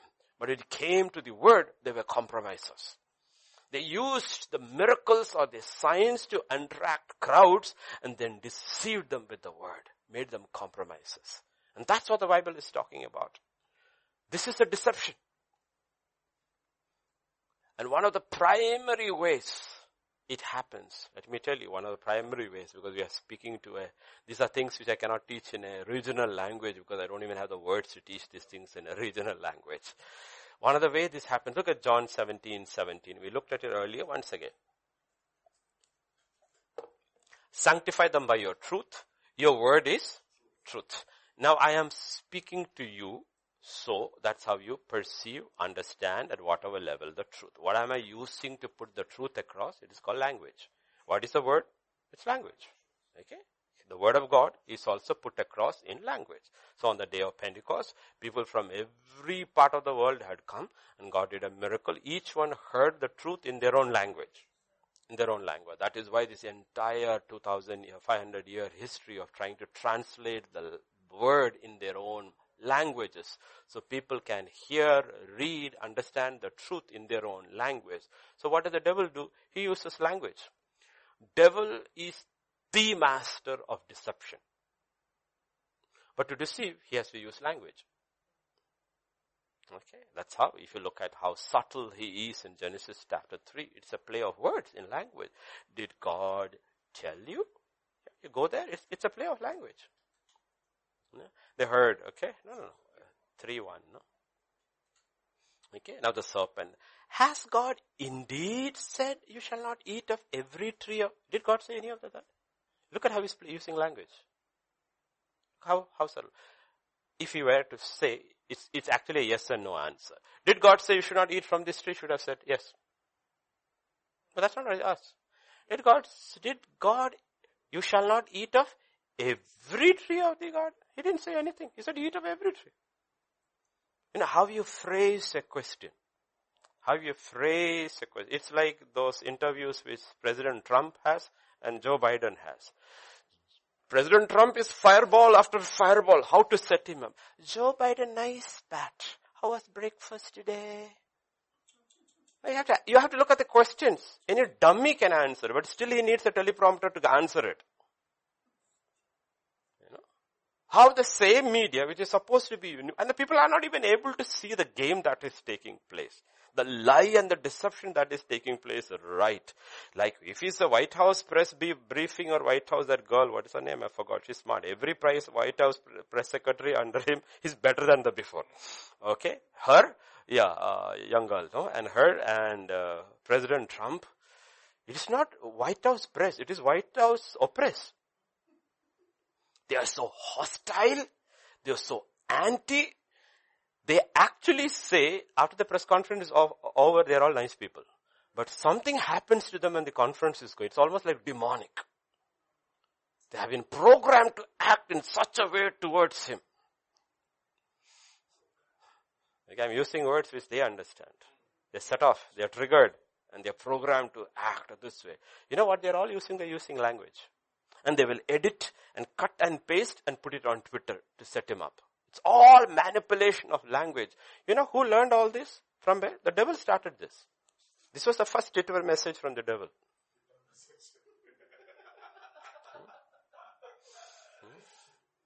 And Jack Morsi did not flag it.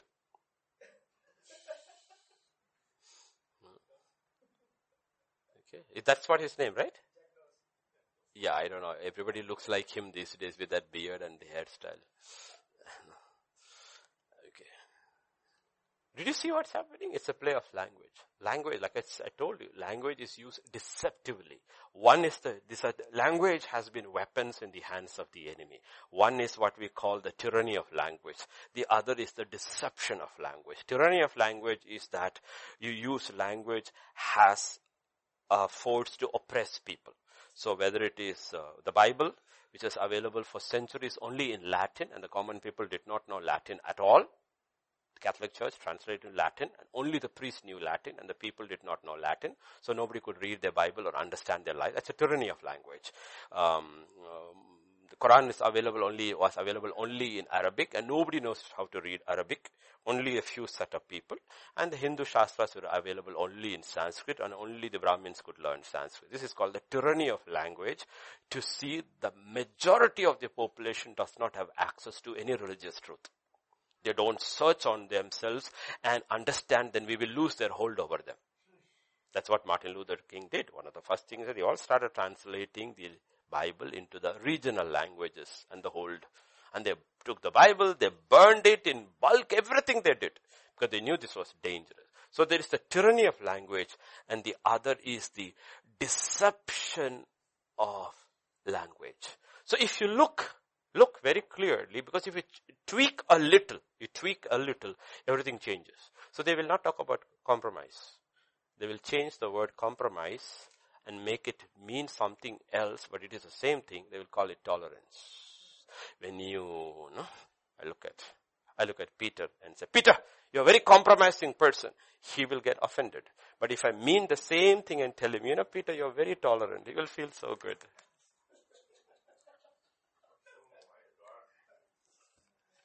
What is compromise? You're compromising with evil. What is tolerance? If you're tolerating evil, but I call you very tolerant. Okay. Now, Pastor Vidya, let us say, stands up for truth. And I call him, you're very intolerant. Very intolerant.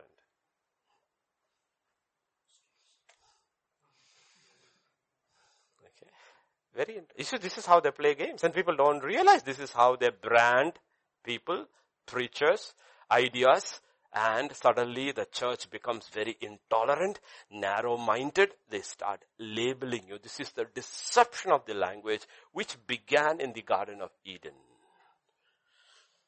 God, very deceptive. Did he say you shall not eat? That's not, he knows exactly what God said. If you wanted to be really honest, you should have said, did God say you should not eat from the tree? And should have said yes. Question over, answer over. But that doesn't work. You have to trap them. Right? So we call disobedience freedom. We call superstition faith. No, really. You look at many Christians. I got the promise for today. Hallelujah, Lord, I am believing. That's superstition. That's not faith. Some guy in the TV whom you don't even know who it is, where is he from, suddenly you switch on and he prophesies over you, receive it and run. That is not faith. That is superstition. And a lot of people are running on superstition. They have never sat before God. They have never prayed. They never have a discipline of reading the word of God or learning to hear from God. They pick up stuff and they run with it saying that I heard from the Lord. How did you hear? Where did you hear? Who spoke to you? When did? If you ask the questions, you will realize there is no faith here at all. Absolutely no altar, no faith at all. This is superstition. And you know what is passed as superstition in churches? It's passed as faith. And you call it superstition, they get offended. So this you have to say, oh, your faith is great. You know what you call lack of self-control? I'm relaxing. I'm relaxing. Isn't it? You will not, you have to, that's what I said. Let's go to Psalm 32 and we'll stop there, take a gap and come back. Okay, Psalm 32 verses 1 onwards. Okay. Blessed is he whose transgression is forgiven, whose sin is covered. Okay. Blessed is the man to whom the Lord does not impute iniquity, in whose spirit there is no, he's absolutely brutally honest with God. He doesn't play with words with God. That's what David doesn't play with God. He says, blessed is the man when he is actually coming to God and confessing his sins. He calls it as it is. He doesn't play with God. He doesn't use language with God. There's no deceit in him. He doesn't call lack of self-control as, I was just relaxing on my rooftop. You can't say, I was just relaxing. No, you are not. Your direction of duty should have been with your army up there in the battlefield. Lord, I didn't do what I was duty bound as their leader. I should have been in the battlefield. I should have gone and fought. Instead you call it, I was just relaxing when I fell. No, you are not relaxing. You had no self-control. No. We don't want to call it. No. We don't want to call it, as long as you don't address it by what it should be, you will not be set free from that stronghold of the enemy. So you have to call it, no? That's why people move from the prayer hall to the cinema hall without any guilt. Because what do you say? Oh, I had a long day, I need to relax. You go from here to here to relax, or from the prayer hall to the mall? And everything you heard and the only anointing you received, everything is gone by the time you have reached that place and come out of that place. What do you always sanction it under? I am relaxing. This is the way I relax. The question is not, this is the way you relax. Is this the way God wants you to relax? God says, come to me, I will give you rest. No, I will go to the world where I find rest. See, this is all got to do with language, how we soothe our consciences with language. We call prayerlessness, because it says pray without ceasing, right? As escaping legalism. Oh, they're very legalistic. They want you to pray all the time. But they didn't say, God said. It's the way you stay away from this world, away from the trap of the devil, the deception of the devil. Continuously keep praying, keep praying, keep praying. Occupy your prayer closet. They call godlessness or ungodliness as liberation.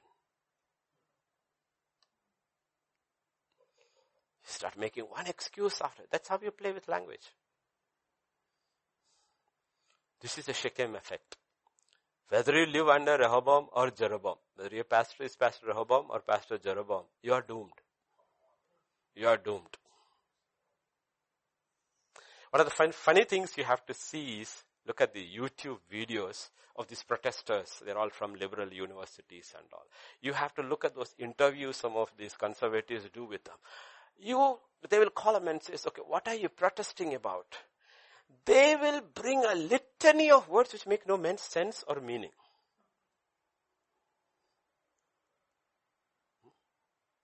So you will see a white man or a white woman hardly dressed pointing at a black police officer and says, you do not about systematic racism, whiteness. And this lady is white and the other one is black. And they have memorized everything, junk they have learned in the universities. It is language pouring out which makes no sense or meaning. You have to ask each one. I watched some of these videos, very funny. One whole set of protesters on this thing, and they call this, all 4-letter words again, Trump and all. So finally they will ask, okay, what is that about Trump that you dislike? He did this. No, it's wrong. He didn't do that. He said this. No, wrong. He didn't say that. He did it. That's wrong. Why do you dislike him? Well, we just dislike him.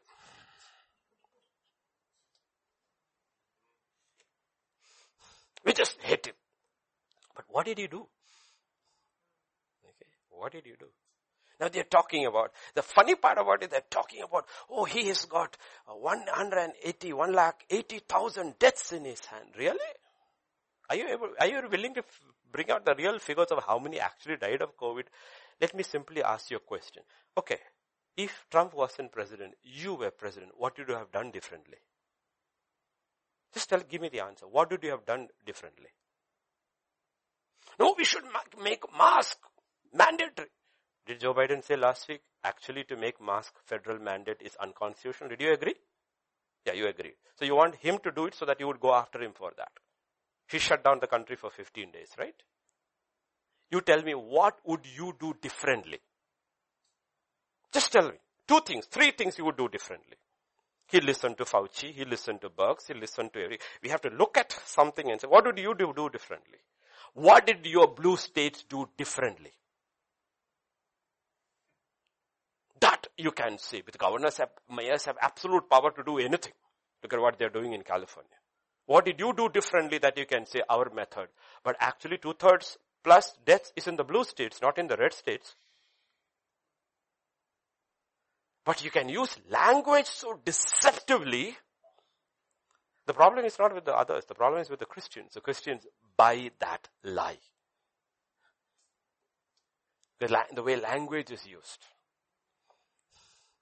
The way language is used. Because we are seeing it unfold before our eyes. All unfolding before our eyes. How the devil uses language. And the problem is we buy into this language. Buy into this language. And then we wonder why we do not have money. Because every advertisement is selling. And we buy that, okay? Even if we cannot go down, Amazon says, don't worry, pay it, will deliver it to your doorstep. And we will take all necessary precautions to see that you are not infected. But we will deliver it. And we buy it. Buy it.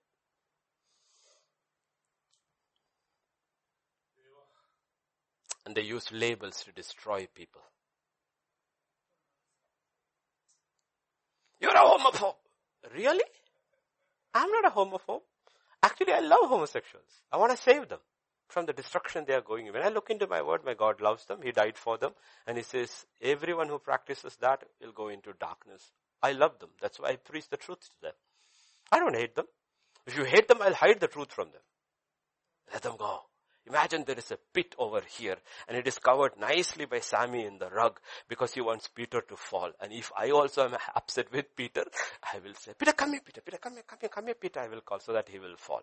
But on the other hand, if I love Peter, I will say, Peter, stop it. You have no clue where you are going. Don't do it. Don't do it. But what do? They label you. And the labeling is very deceptive. Very, very deceptive.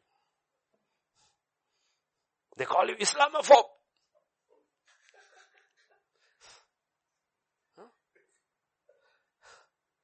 Look at that. Oh, Trump is Islamophobic. Really? That guy did something which nobody could do for 50, 60 years. He brought peace between UAE and Israel. Now Bahrain and Israel. Now Kosovo, Serbia's war that has been going on, everything. He's brought them onto the negotiating table. And now because he has been nominated now not once, twice for the Nobel Peace Prize, Atlantic Magazine, who did a hit piece on him, says Nobel Prize should be discarded for peace. Obama, before he actually sat in the chair in the Oval Office, was given a Nobel Prize. Till today, he doesn't know what he got it for.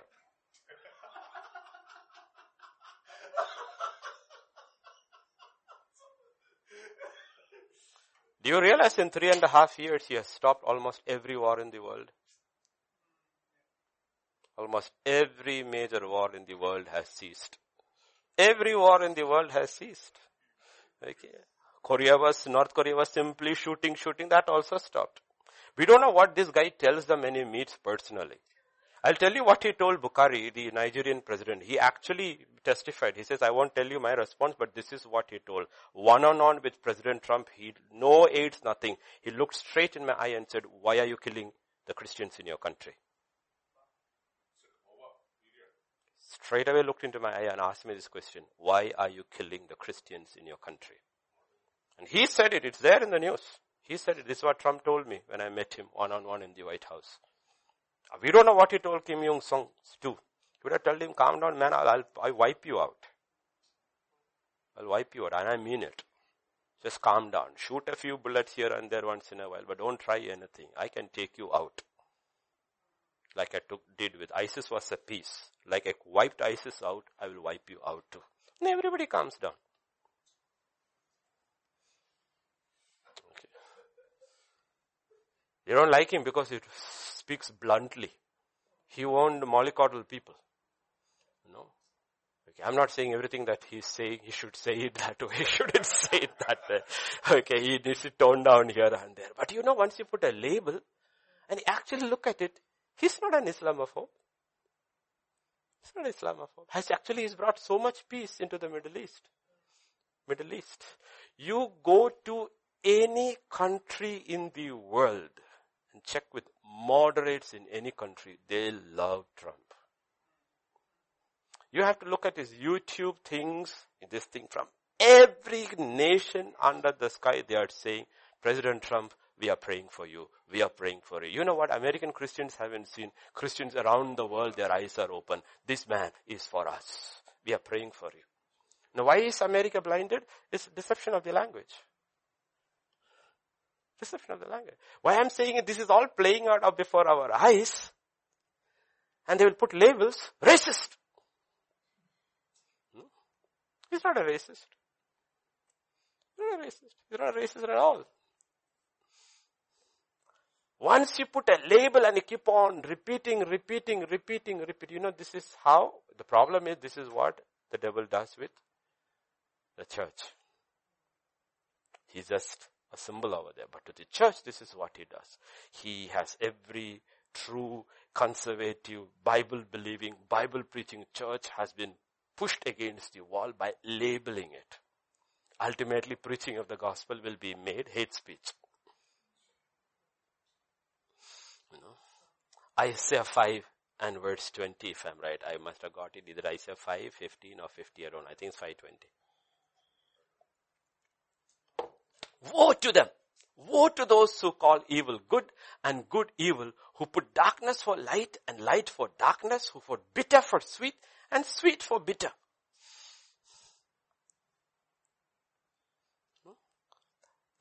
Just think about it. How does these things happen in a society? Like I said, the city on the hill is US, right?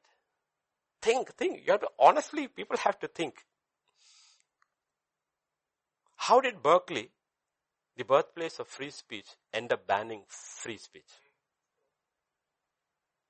Free speech, the movement was started in Berkeley. And that Berkeley has banned free speech because it doesn't fit in with your narrative. How did ACLU, American Civil Liberties Union, justify evil has liberty.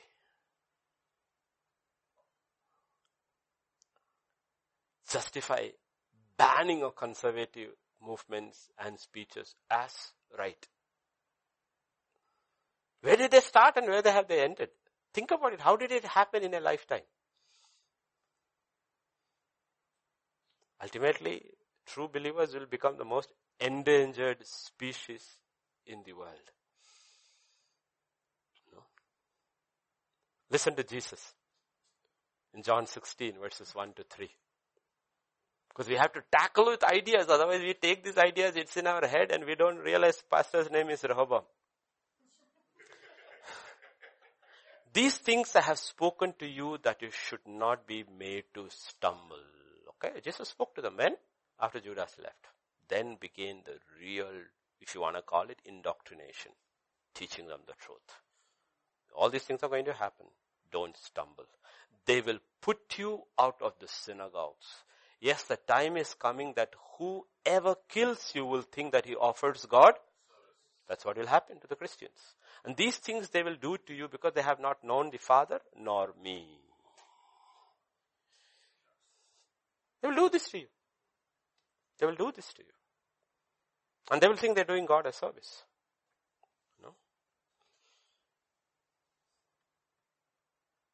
Think about it, no? Because we have to look at ideologies. Because this is all where it is coming in. Like I said, you could be a comfortable Christian sitting in the church for years and actually be a socialist or a Marxist in your thinking.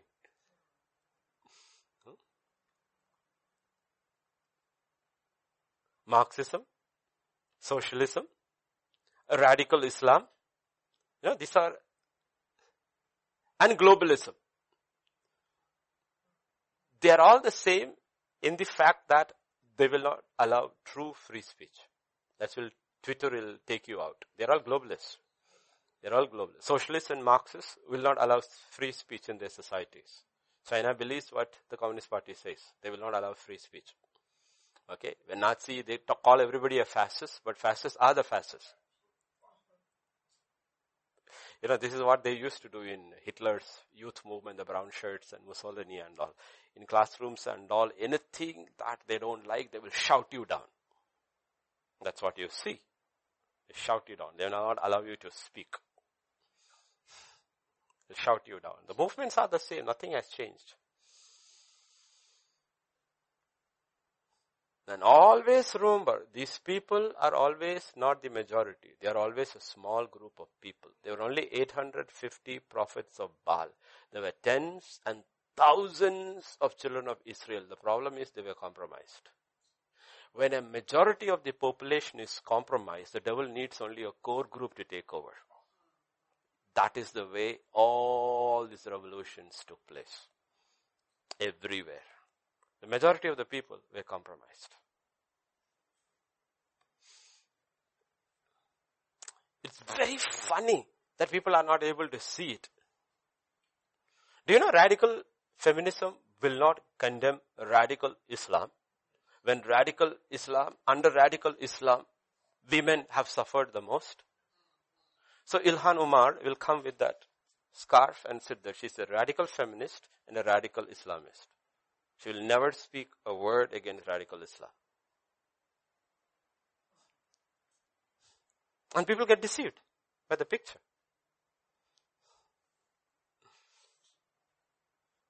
And they will abuse you. They will label you using language. Language is supposed to be the vehicle of truth. When it hands in the hands of devil, he uses the same language and makes it the vehicle of lies, deceptions, and then programs your thinking through lies and deception. Then you start seeing it through that prism. Without realizing you're right in the middle of the church, faithful to the church, but actually very worldly in your thinking. The world is a set of ideologies. So 850 people, prophets of Baal. But tens and thousands of Israelis of no use. You know why? All are compromised. But to stop the slide, it takes only one man. God doesn't need two people. Only one man. That's where we need to understand the power of ideas. The kingdom of God is based on truth, and truth is so powerful, like India's freedom movement, it took only one man. Only one man. And it is not Nehru, who was a socialist. It was not Patel. It was Gandhi. Because Gandhi received an idea which was true. Civil disobedience without violence. It was straight from the preaching of Jesus Christ. And it was powerful. And that idea framed the whole movement. So there were other leaders, but Indian freedom movement will be always associated to Mahatma Gandhi because of an idea he received. Not any of the other ideas. Just one idea changed the whole movement because it was from the kingdom of God. So it took only one Elijah to stop the slide. Okay. On the other side, the devil also has one man or two men is enough to take over a world. Karl Marx was just one man. Frederick Engels was just one man. I'll tell you something about Marx which people do not know. Most people do not know. He was from Germany. He was a Jewish guy from Germany. And he had to flee Germany, found asylum in London, in England. He lived there for most of his life, or almost all his life. So he was basically a stateless fellow. That's why in his ideas, ultimately he will make everybody stateless. Okay. England did not receive his ideas. Far away Russia did. He lived in England, wrote in England, published in England, but England did not receive his ideas. His ideas were received far away in other countries. You know why his ideas, which is the most powerful idea ever preached by the devil after the first lie in the garden, which has taken over and killed more people than all the world was put together, why England did not receive those ideas? Because there was a man simultaneously at the same time behind the pulpit who publicly rebuked his ideas, and his name was Spurgeon. One man stopped Marxism gripping the minds of the British population. Now think if Spurgeon wasn't there and Marxism had taken over the British mind in the 18th century, when Britain empire stretched from ocean to ocean, communism would have taken over the world 100 years earlier. We would have been living under the Antichrist now. One man stopped the tide. That's why when they say the pulpit is not a political place, the kingdom of Satan is politics. It is about politics. It's about ideas. And ideas has to be confronted with an idea which is powerful. And truth is the greatest, most powerful idea God has ever given. And people don't even realize these things. Realize these things. How they believe stuff. How they believe stuff. And that's where the world has come to a standstill now. It's not a virus. It's not a virus. It's got to do with November 3rd. So we have to be alert about it. It's got to do with November 3rd. What's our duty bound? We are duty bound to pray for November 3rd. Which way it will go, we do not know. It's got nothing to do with the virus. Don't fool me. I'm not fooled by it. If somebody should be dying of the virus, old age people, be careful, 65 and above India, what are you told? To stay inside and not come out. How old is President Trump? 75. How many thousands does he meet every week? He doesn't even have a sniffle. That's why he doesn't wear a mask. He wears only when he's compelled to wear. He's standing and telling, God is using a man who is not even a true on-fire Christian or anything to tell us. First they will give you the mask of the beast. This is a trial run before you will receive the mark of the beast. This is a trial run. Everybody, fear has dominated the entire world. Fear over a virus, which even you can't see properly under the electron microscope, and they're trying to sell it to you, the mask will stop it. So the idea was not about the mask. The idea is to bring a servile population through fear. And the images were played out. Police brutality all over the world. And fear mongering. It's dying. How many died? How many died? Shutting down the entire world economy. Cops knocking on doors in Melbourne, in Victoria State, to see if people have stepped out of their house or not. Drones watching over a virus? You really mean to tell me this has got to do with a virus? His casualty rate is not greater than any one of the previous flus. It's got nothing to do with it. You know what? They're preparing the ground. They're preparing the ground. It's a test run around the entire world. This is a test run.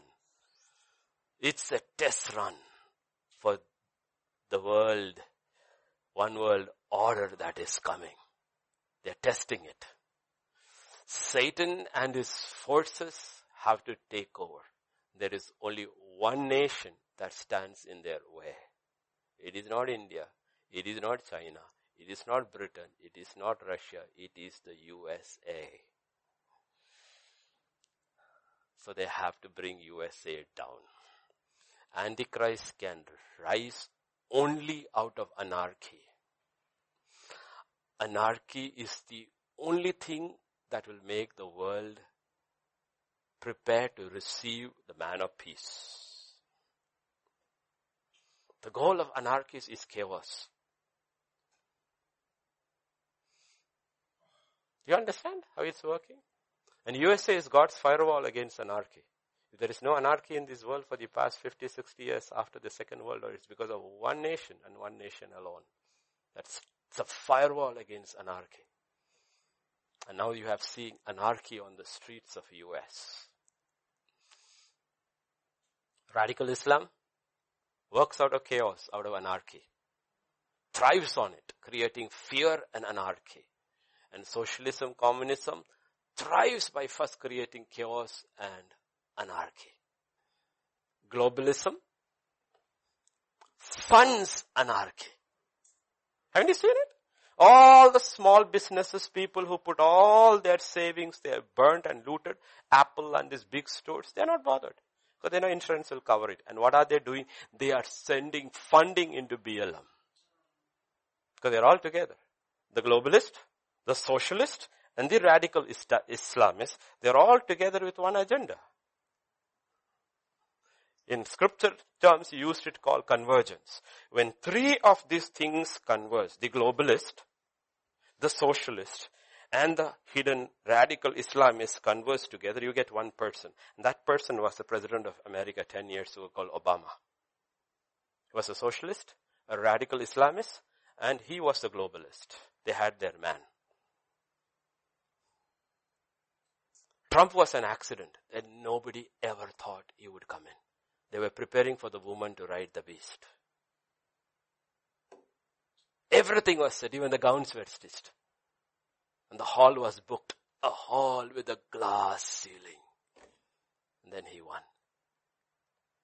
And God gave us time. Like I said yesterday, that is a foot at the door. The door of mercy was about to bang. God in his mercy gave us Trump. Stopped. That's why they hate him. The radical Islamists hate him. The globalists hate him. The socialists hate him. The feminists hate him. Everybody hates him. But if you really ask him, why do you hate him? What is the reason behind your hate? Oh, some text, come on. Can't be a text. Other guys, Hollywood guys are calling him filthy names every day in and day out. Men, women, everybody is calling him names. You're not upset by it. You're upset by some tweet of his. So it's not that. It's something diabolic. Because he stopped your plans to take over this world and bring your master into power. He's there only for a season. He's only there for a season. And the church doesn't know it. And half the church is praying against him. He's not a pastor or a moral giant or anything. He's just God's shoe in the way to give us mercy. A man who is not probably really saved. A man who is not filled with the Holy Spirit. Where does he get his energy from? Where does he get his determination from? And doesn't give up. When he has nothing to gain. People are not even waking up and smelling the coffee. People are being deluded before their eyes. It's called convergence. Do we get 4 more years or not? I don't know. I don't know.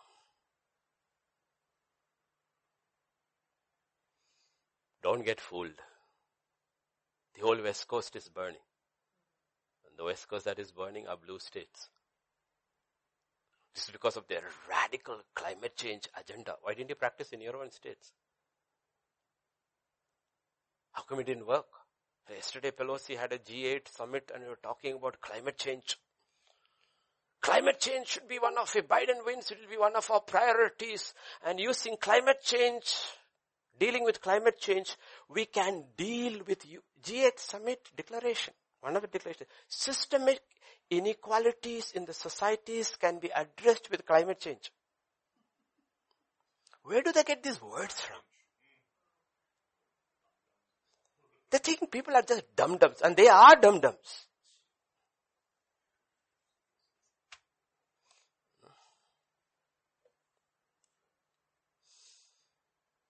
So like I said,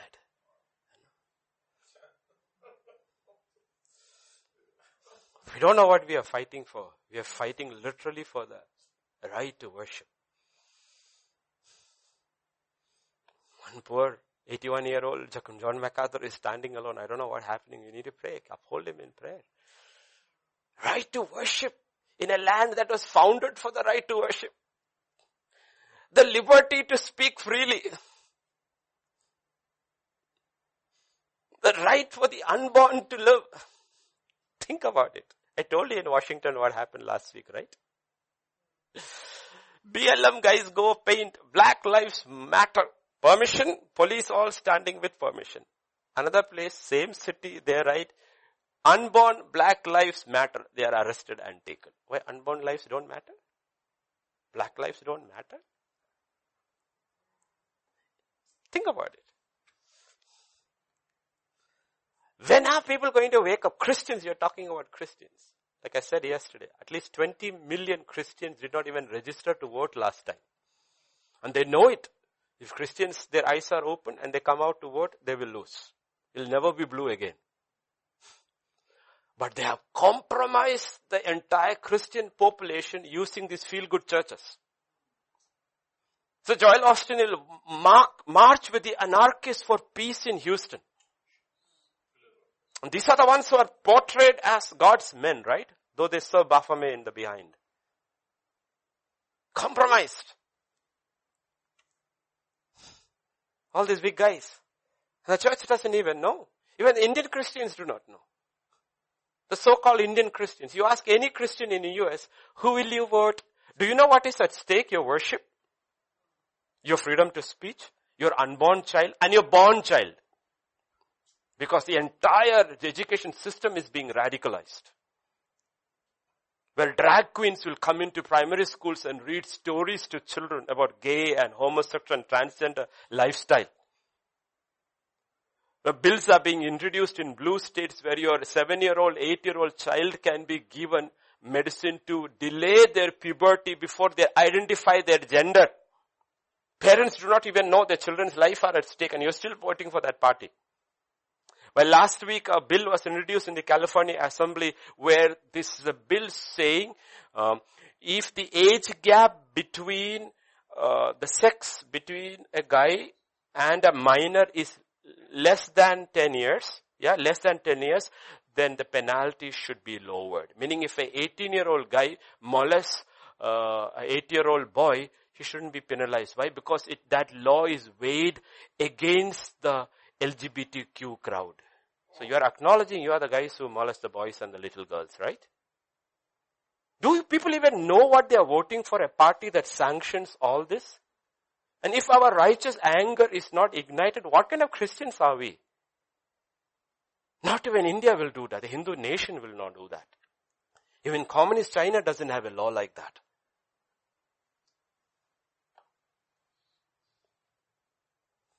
And you ask an Indian Christian in US, the Indian Christian, the church-going Indian Christian in US, who will you vote for? No, we have to vote Democrats because migration.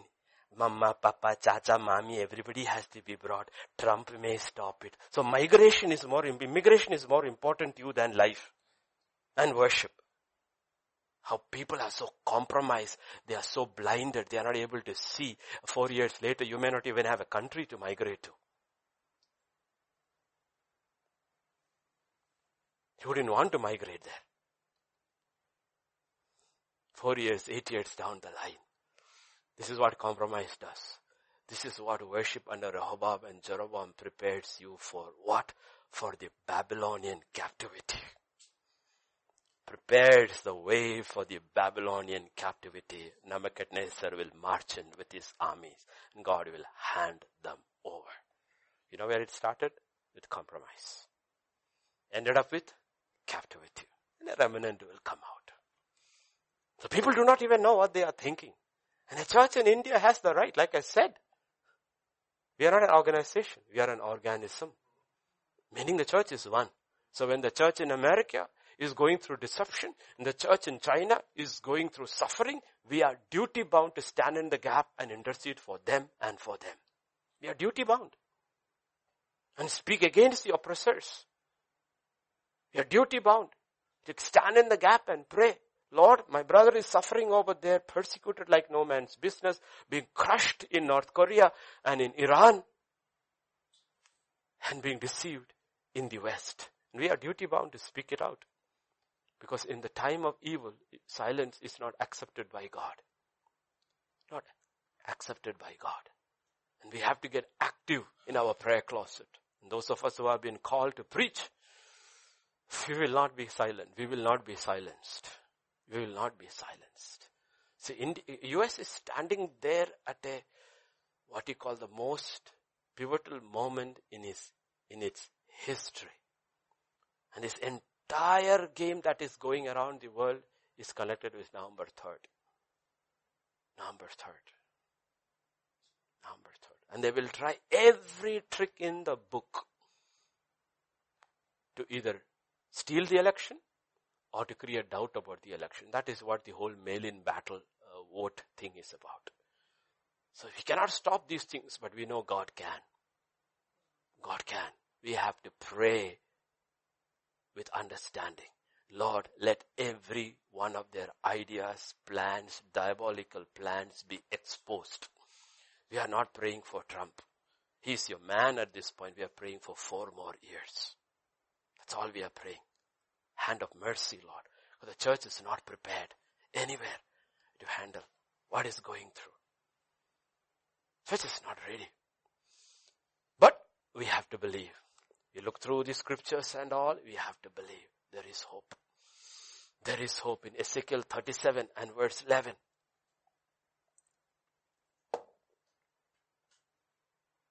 He said to me, Son of man, these bones are the whole house of Israel. They indeed say, our bones are dry. Our hope is lost. We ourselves are cut off. This is the state of the church, the actual church in the free world.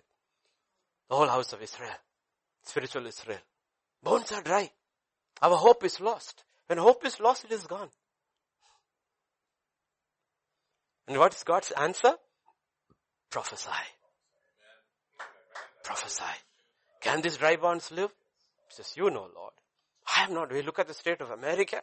Can these dry bones live? Look at Britain. Can these bones live? No. I don't know, Lord.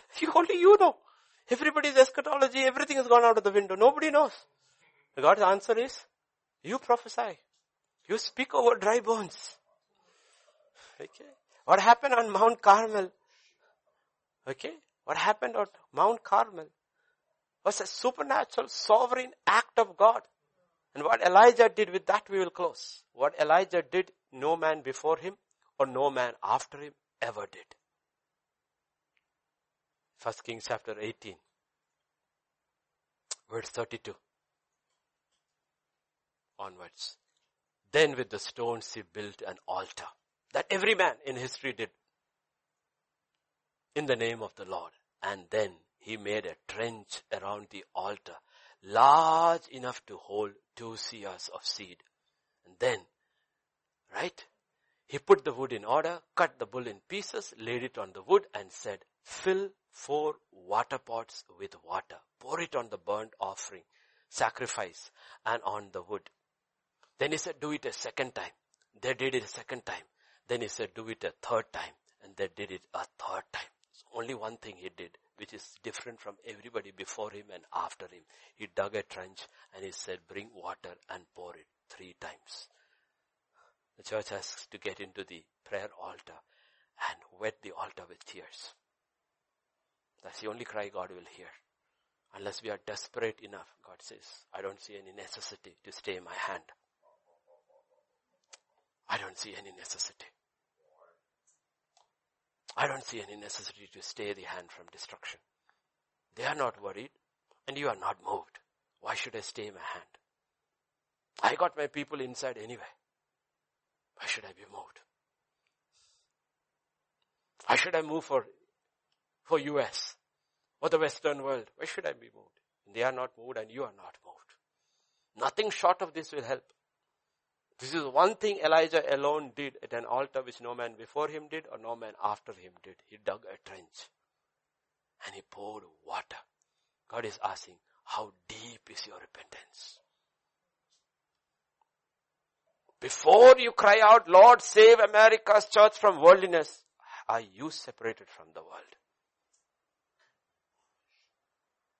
You offered yourself as a living sacrifice on the altar, right? You have heard it and said it so many times. But is there a division of water of word between you and the world? Have you dug such a deep division between you and the world that you will never cross over? Is it there in your life first before you cry for somebody else? Or you are just as worldly inside as them? Do you love the same things they love? Do you like the same things they like? Is there a difference between them and you? That's what Elijah did. There's one thing he did that was different. And he made the people do it. Dug a trench. Bring it. Bring it. Bring it. The time it hasn't rained for 3.5 years.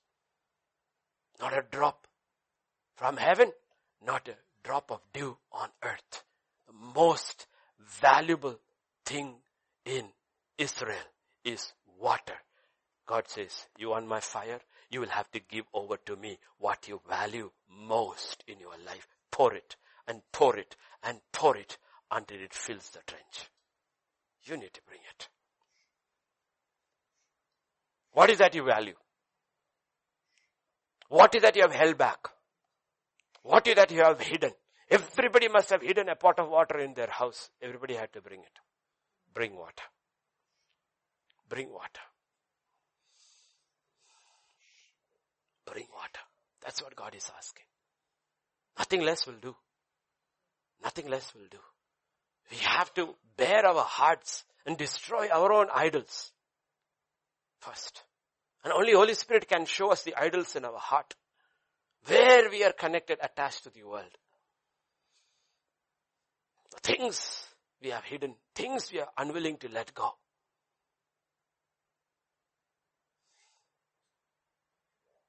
Nothing less will do. And because Elijah did it, and the people obeyed him, God will have his Elisha. The result of what happened on Mount Carmel is not the rain. The spiritual result of what happened on Mount Carmel is birthed an Elisha. If God extends mercy on US, the world will see the greatest revival the world has ever seen. And it is not going to come from those puffed up pastors or those casual people. It is going to come from the same set of angry young people who have zeal with no wisdom. God will pour out the Spirit upon them. The drug addicts, the prostitutes who are coming out. He will raise a set of people, these university kids who are all messed up. He will pour his Spirit upon them. And you know what they will do? They will do what Saul of Tarsus did. He just stained his zeal towards against Jesus, for Jesus. And there was not a man like him. By the time he finished, all of Asia and most of Europe had heard the gospel. God needed only one man. One man. One man. He didn't need even 2 people. One man. One man. And I'm telling you, that's where there is hope. If you look at, will this valley bones live? All I can say, Lord, we will prophesy and let your breath come upon it. Let your Holy Spirit fall upon these nations. and God will have an army like he has never. There will be one final unbelievable swoop of the Holy Spirit. That is what I believe. And then God will take his church and the end will come. The end will come. Therefore, deep inside there is still hope. He will win. I don't worry about the polls. I don't worry about anything they are saying. All I have to do is go into the prayer closet and pray. And every time get an opportunity and the subject is appropriate. Lord, let your people's eyes be open. Let them know what a DNC dispensation would be. They don't hate, like I said, they don't hate Trump. They don't hate Trump. Honestly, they don't Trump. They don't hate Trump. They hate Christians and they hate Christ. He's in the way. They really hate him. He's from New York. They are all from New York. They all taken his money for his campaigns. They all attended his parties. They don't really hate him. They hate Christ. They hate Christians. Only he happens to be in the way. You know what half of the church is praying? Lord, take him out of the way.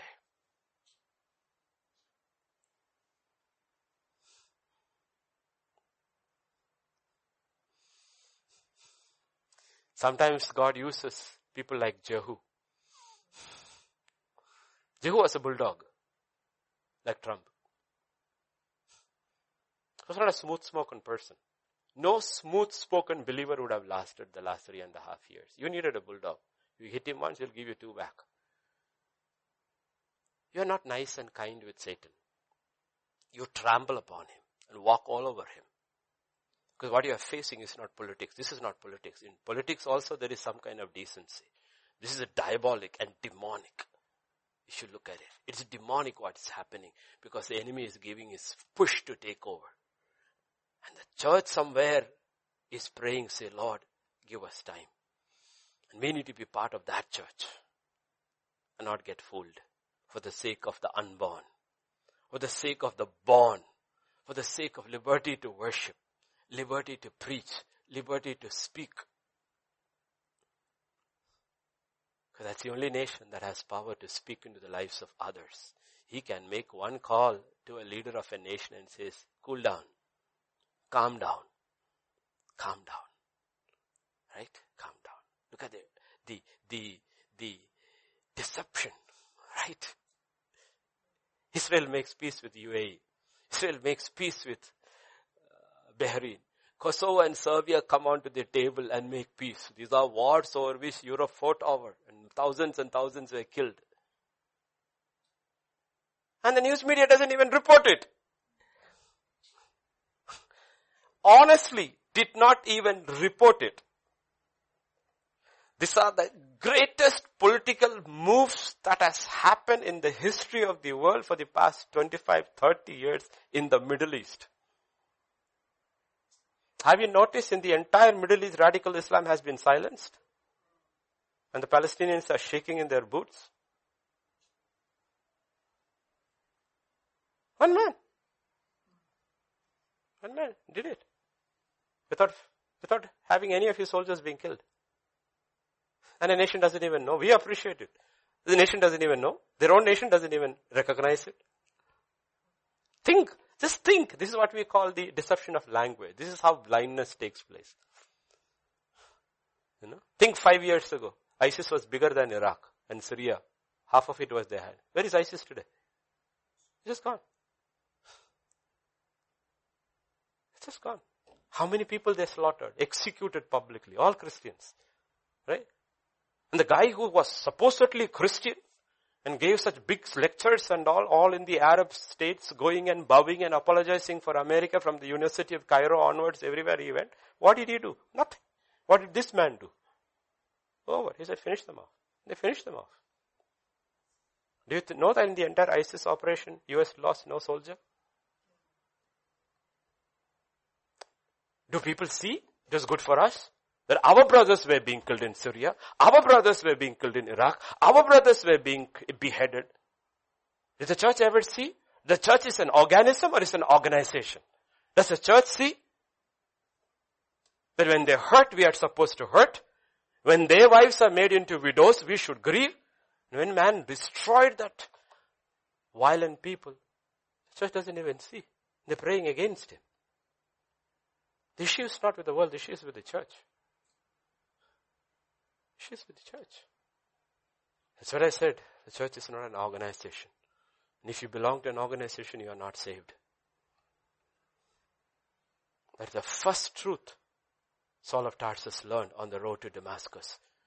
Saul, Saul, why do you persecute me? He didn't say, why do you persecute my church?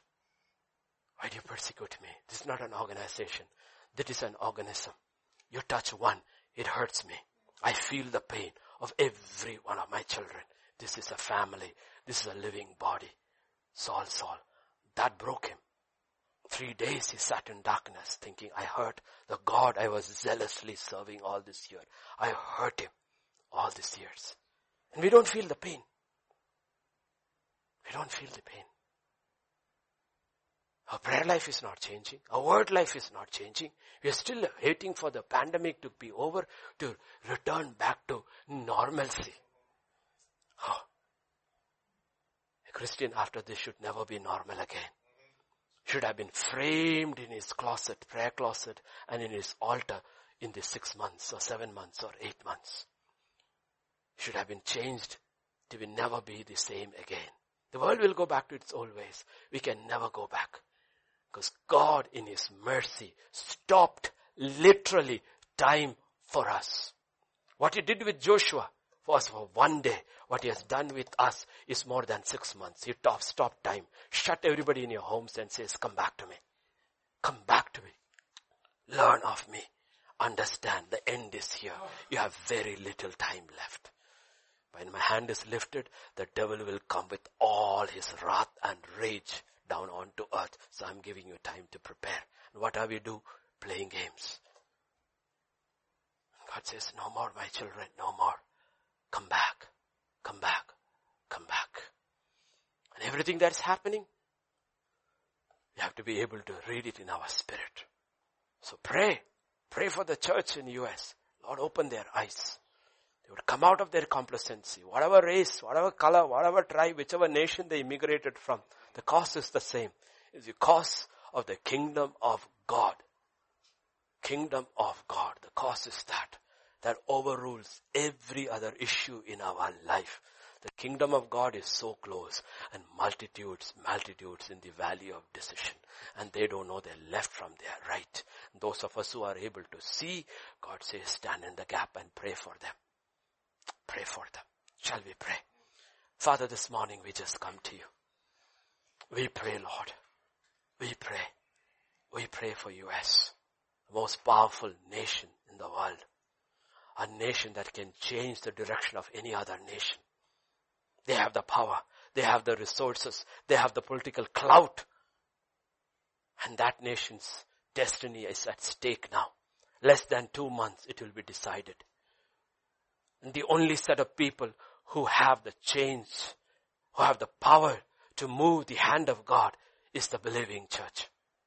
And we come to you and we plead, have mercy, have mercy, have mercy on US, Lord. Have mercy on US. Have mercy on the churches around the world, O Lord, that they will get out of the pettiness and the simple bodily, physical, material needs when none of these things matter in the kingdom of God. They will look like Joseph unto you and says, is not there a cause? A cause that is bigger than us, bigger than our homes, bigger than our families. Because the kingdom of God is so near. And the hoofbeats of the horsemen are there in the distance. Once they are released, then there is no more hope. Then everyone that is been meant to go into captivity will go into captivity, says the word of the Lord. Everybody who will die of the sword will die of the Lord, of the sword. Now there is still time. And we pray, Lord, we pray, have mercy. Let every diabolical plan of the enemy be exposed. And his high priests and high priestess, whatever they are called, grand dame and grand masters, all be exposed. You know them. You know them where they meet and what they do to destroy your people, the inheritance of God. You endured the shame of the cross because you saw us. And your inheritance, O Lord, is being destroyed through deception. and smoothing, flattering words, both from politicians and from false shepherds and prophets. Open the eyes of your people and destroy the powers of darkness and their servants on earth. Every one of them be exposed. Politicians who have joined hand with the devil in secret places, made blood oaths and covenants.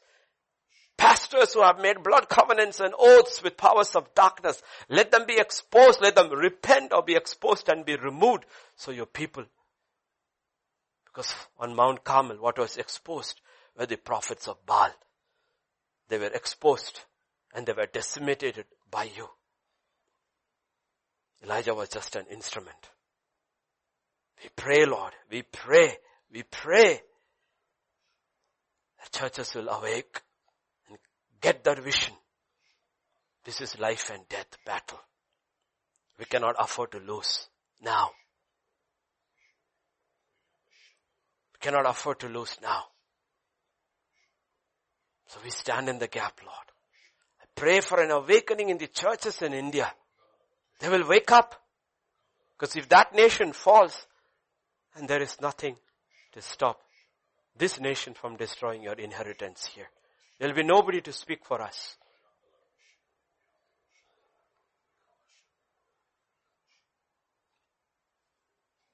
So we pray for him, President Trump. We pray for Pastor MacArthur, 81 years old. A 75-year-old man and an 81-year-old man. In these last days you found two figures. A political figure and a spiritual figure. 175, 181. We pray for them both, that they will stand and they will not grow weary. They will stand. And others will stand up and say, we stand with you. We join with you. We will stand with you. You are not alone. We cannot vote in your election, but we can definitely cry out to God. We can cry out. We will join the voices of all the millions around the world who are crying out. We will join our voices too. Because there is something more powerful than a vote. That is the prayer of a saint. The fervent, righteous prayer of Elijah moved the heart, the mind and the hand of God. That's more powerful than any vote can be cast. Yes, we cannot vote, but we can pray and we can proclaim and we will do both. We will do both. We will stand in the gap and we will cry out. For we know we are crying out for our own sake, for our families, for our children, for our grandchildren. All their histories and destinies are connected with this. And this virus is not a virus, it is demonic. So we bind the powers behind this virus. We command it to be moved out of the way and be exposed. All the people behind this lie be exposed. We will not die, but live and declare the works of the Lord. You will have a generation like no generation before.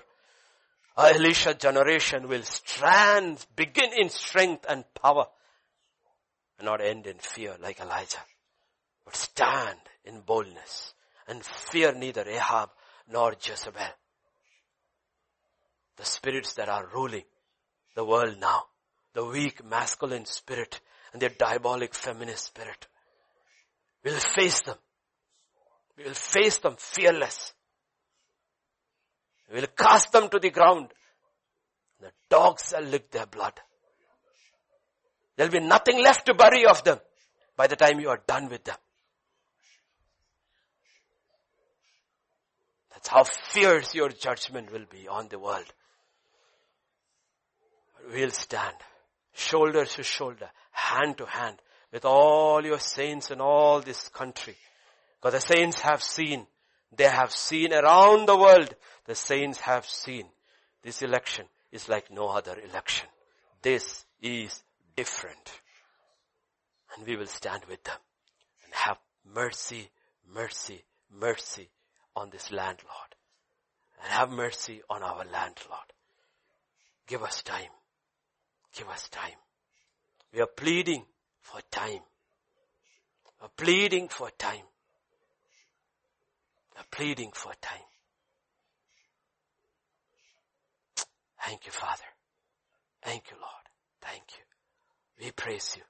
We worship you. We glorify. We lift up holy hands in your sanctuary. We bless your holy name. We bless your holy name. We bless your holy name. For thine is the kingdom, the power and the glory forever and ever. For in Jesus' name we pray. Amen. The grace of our Lord Jesus Christ, the love of the Father, and the fellowship of the Holy Spirit rest and abide with each one of us. Amen and amen.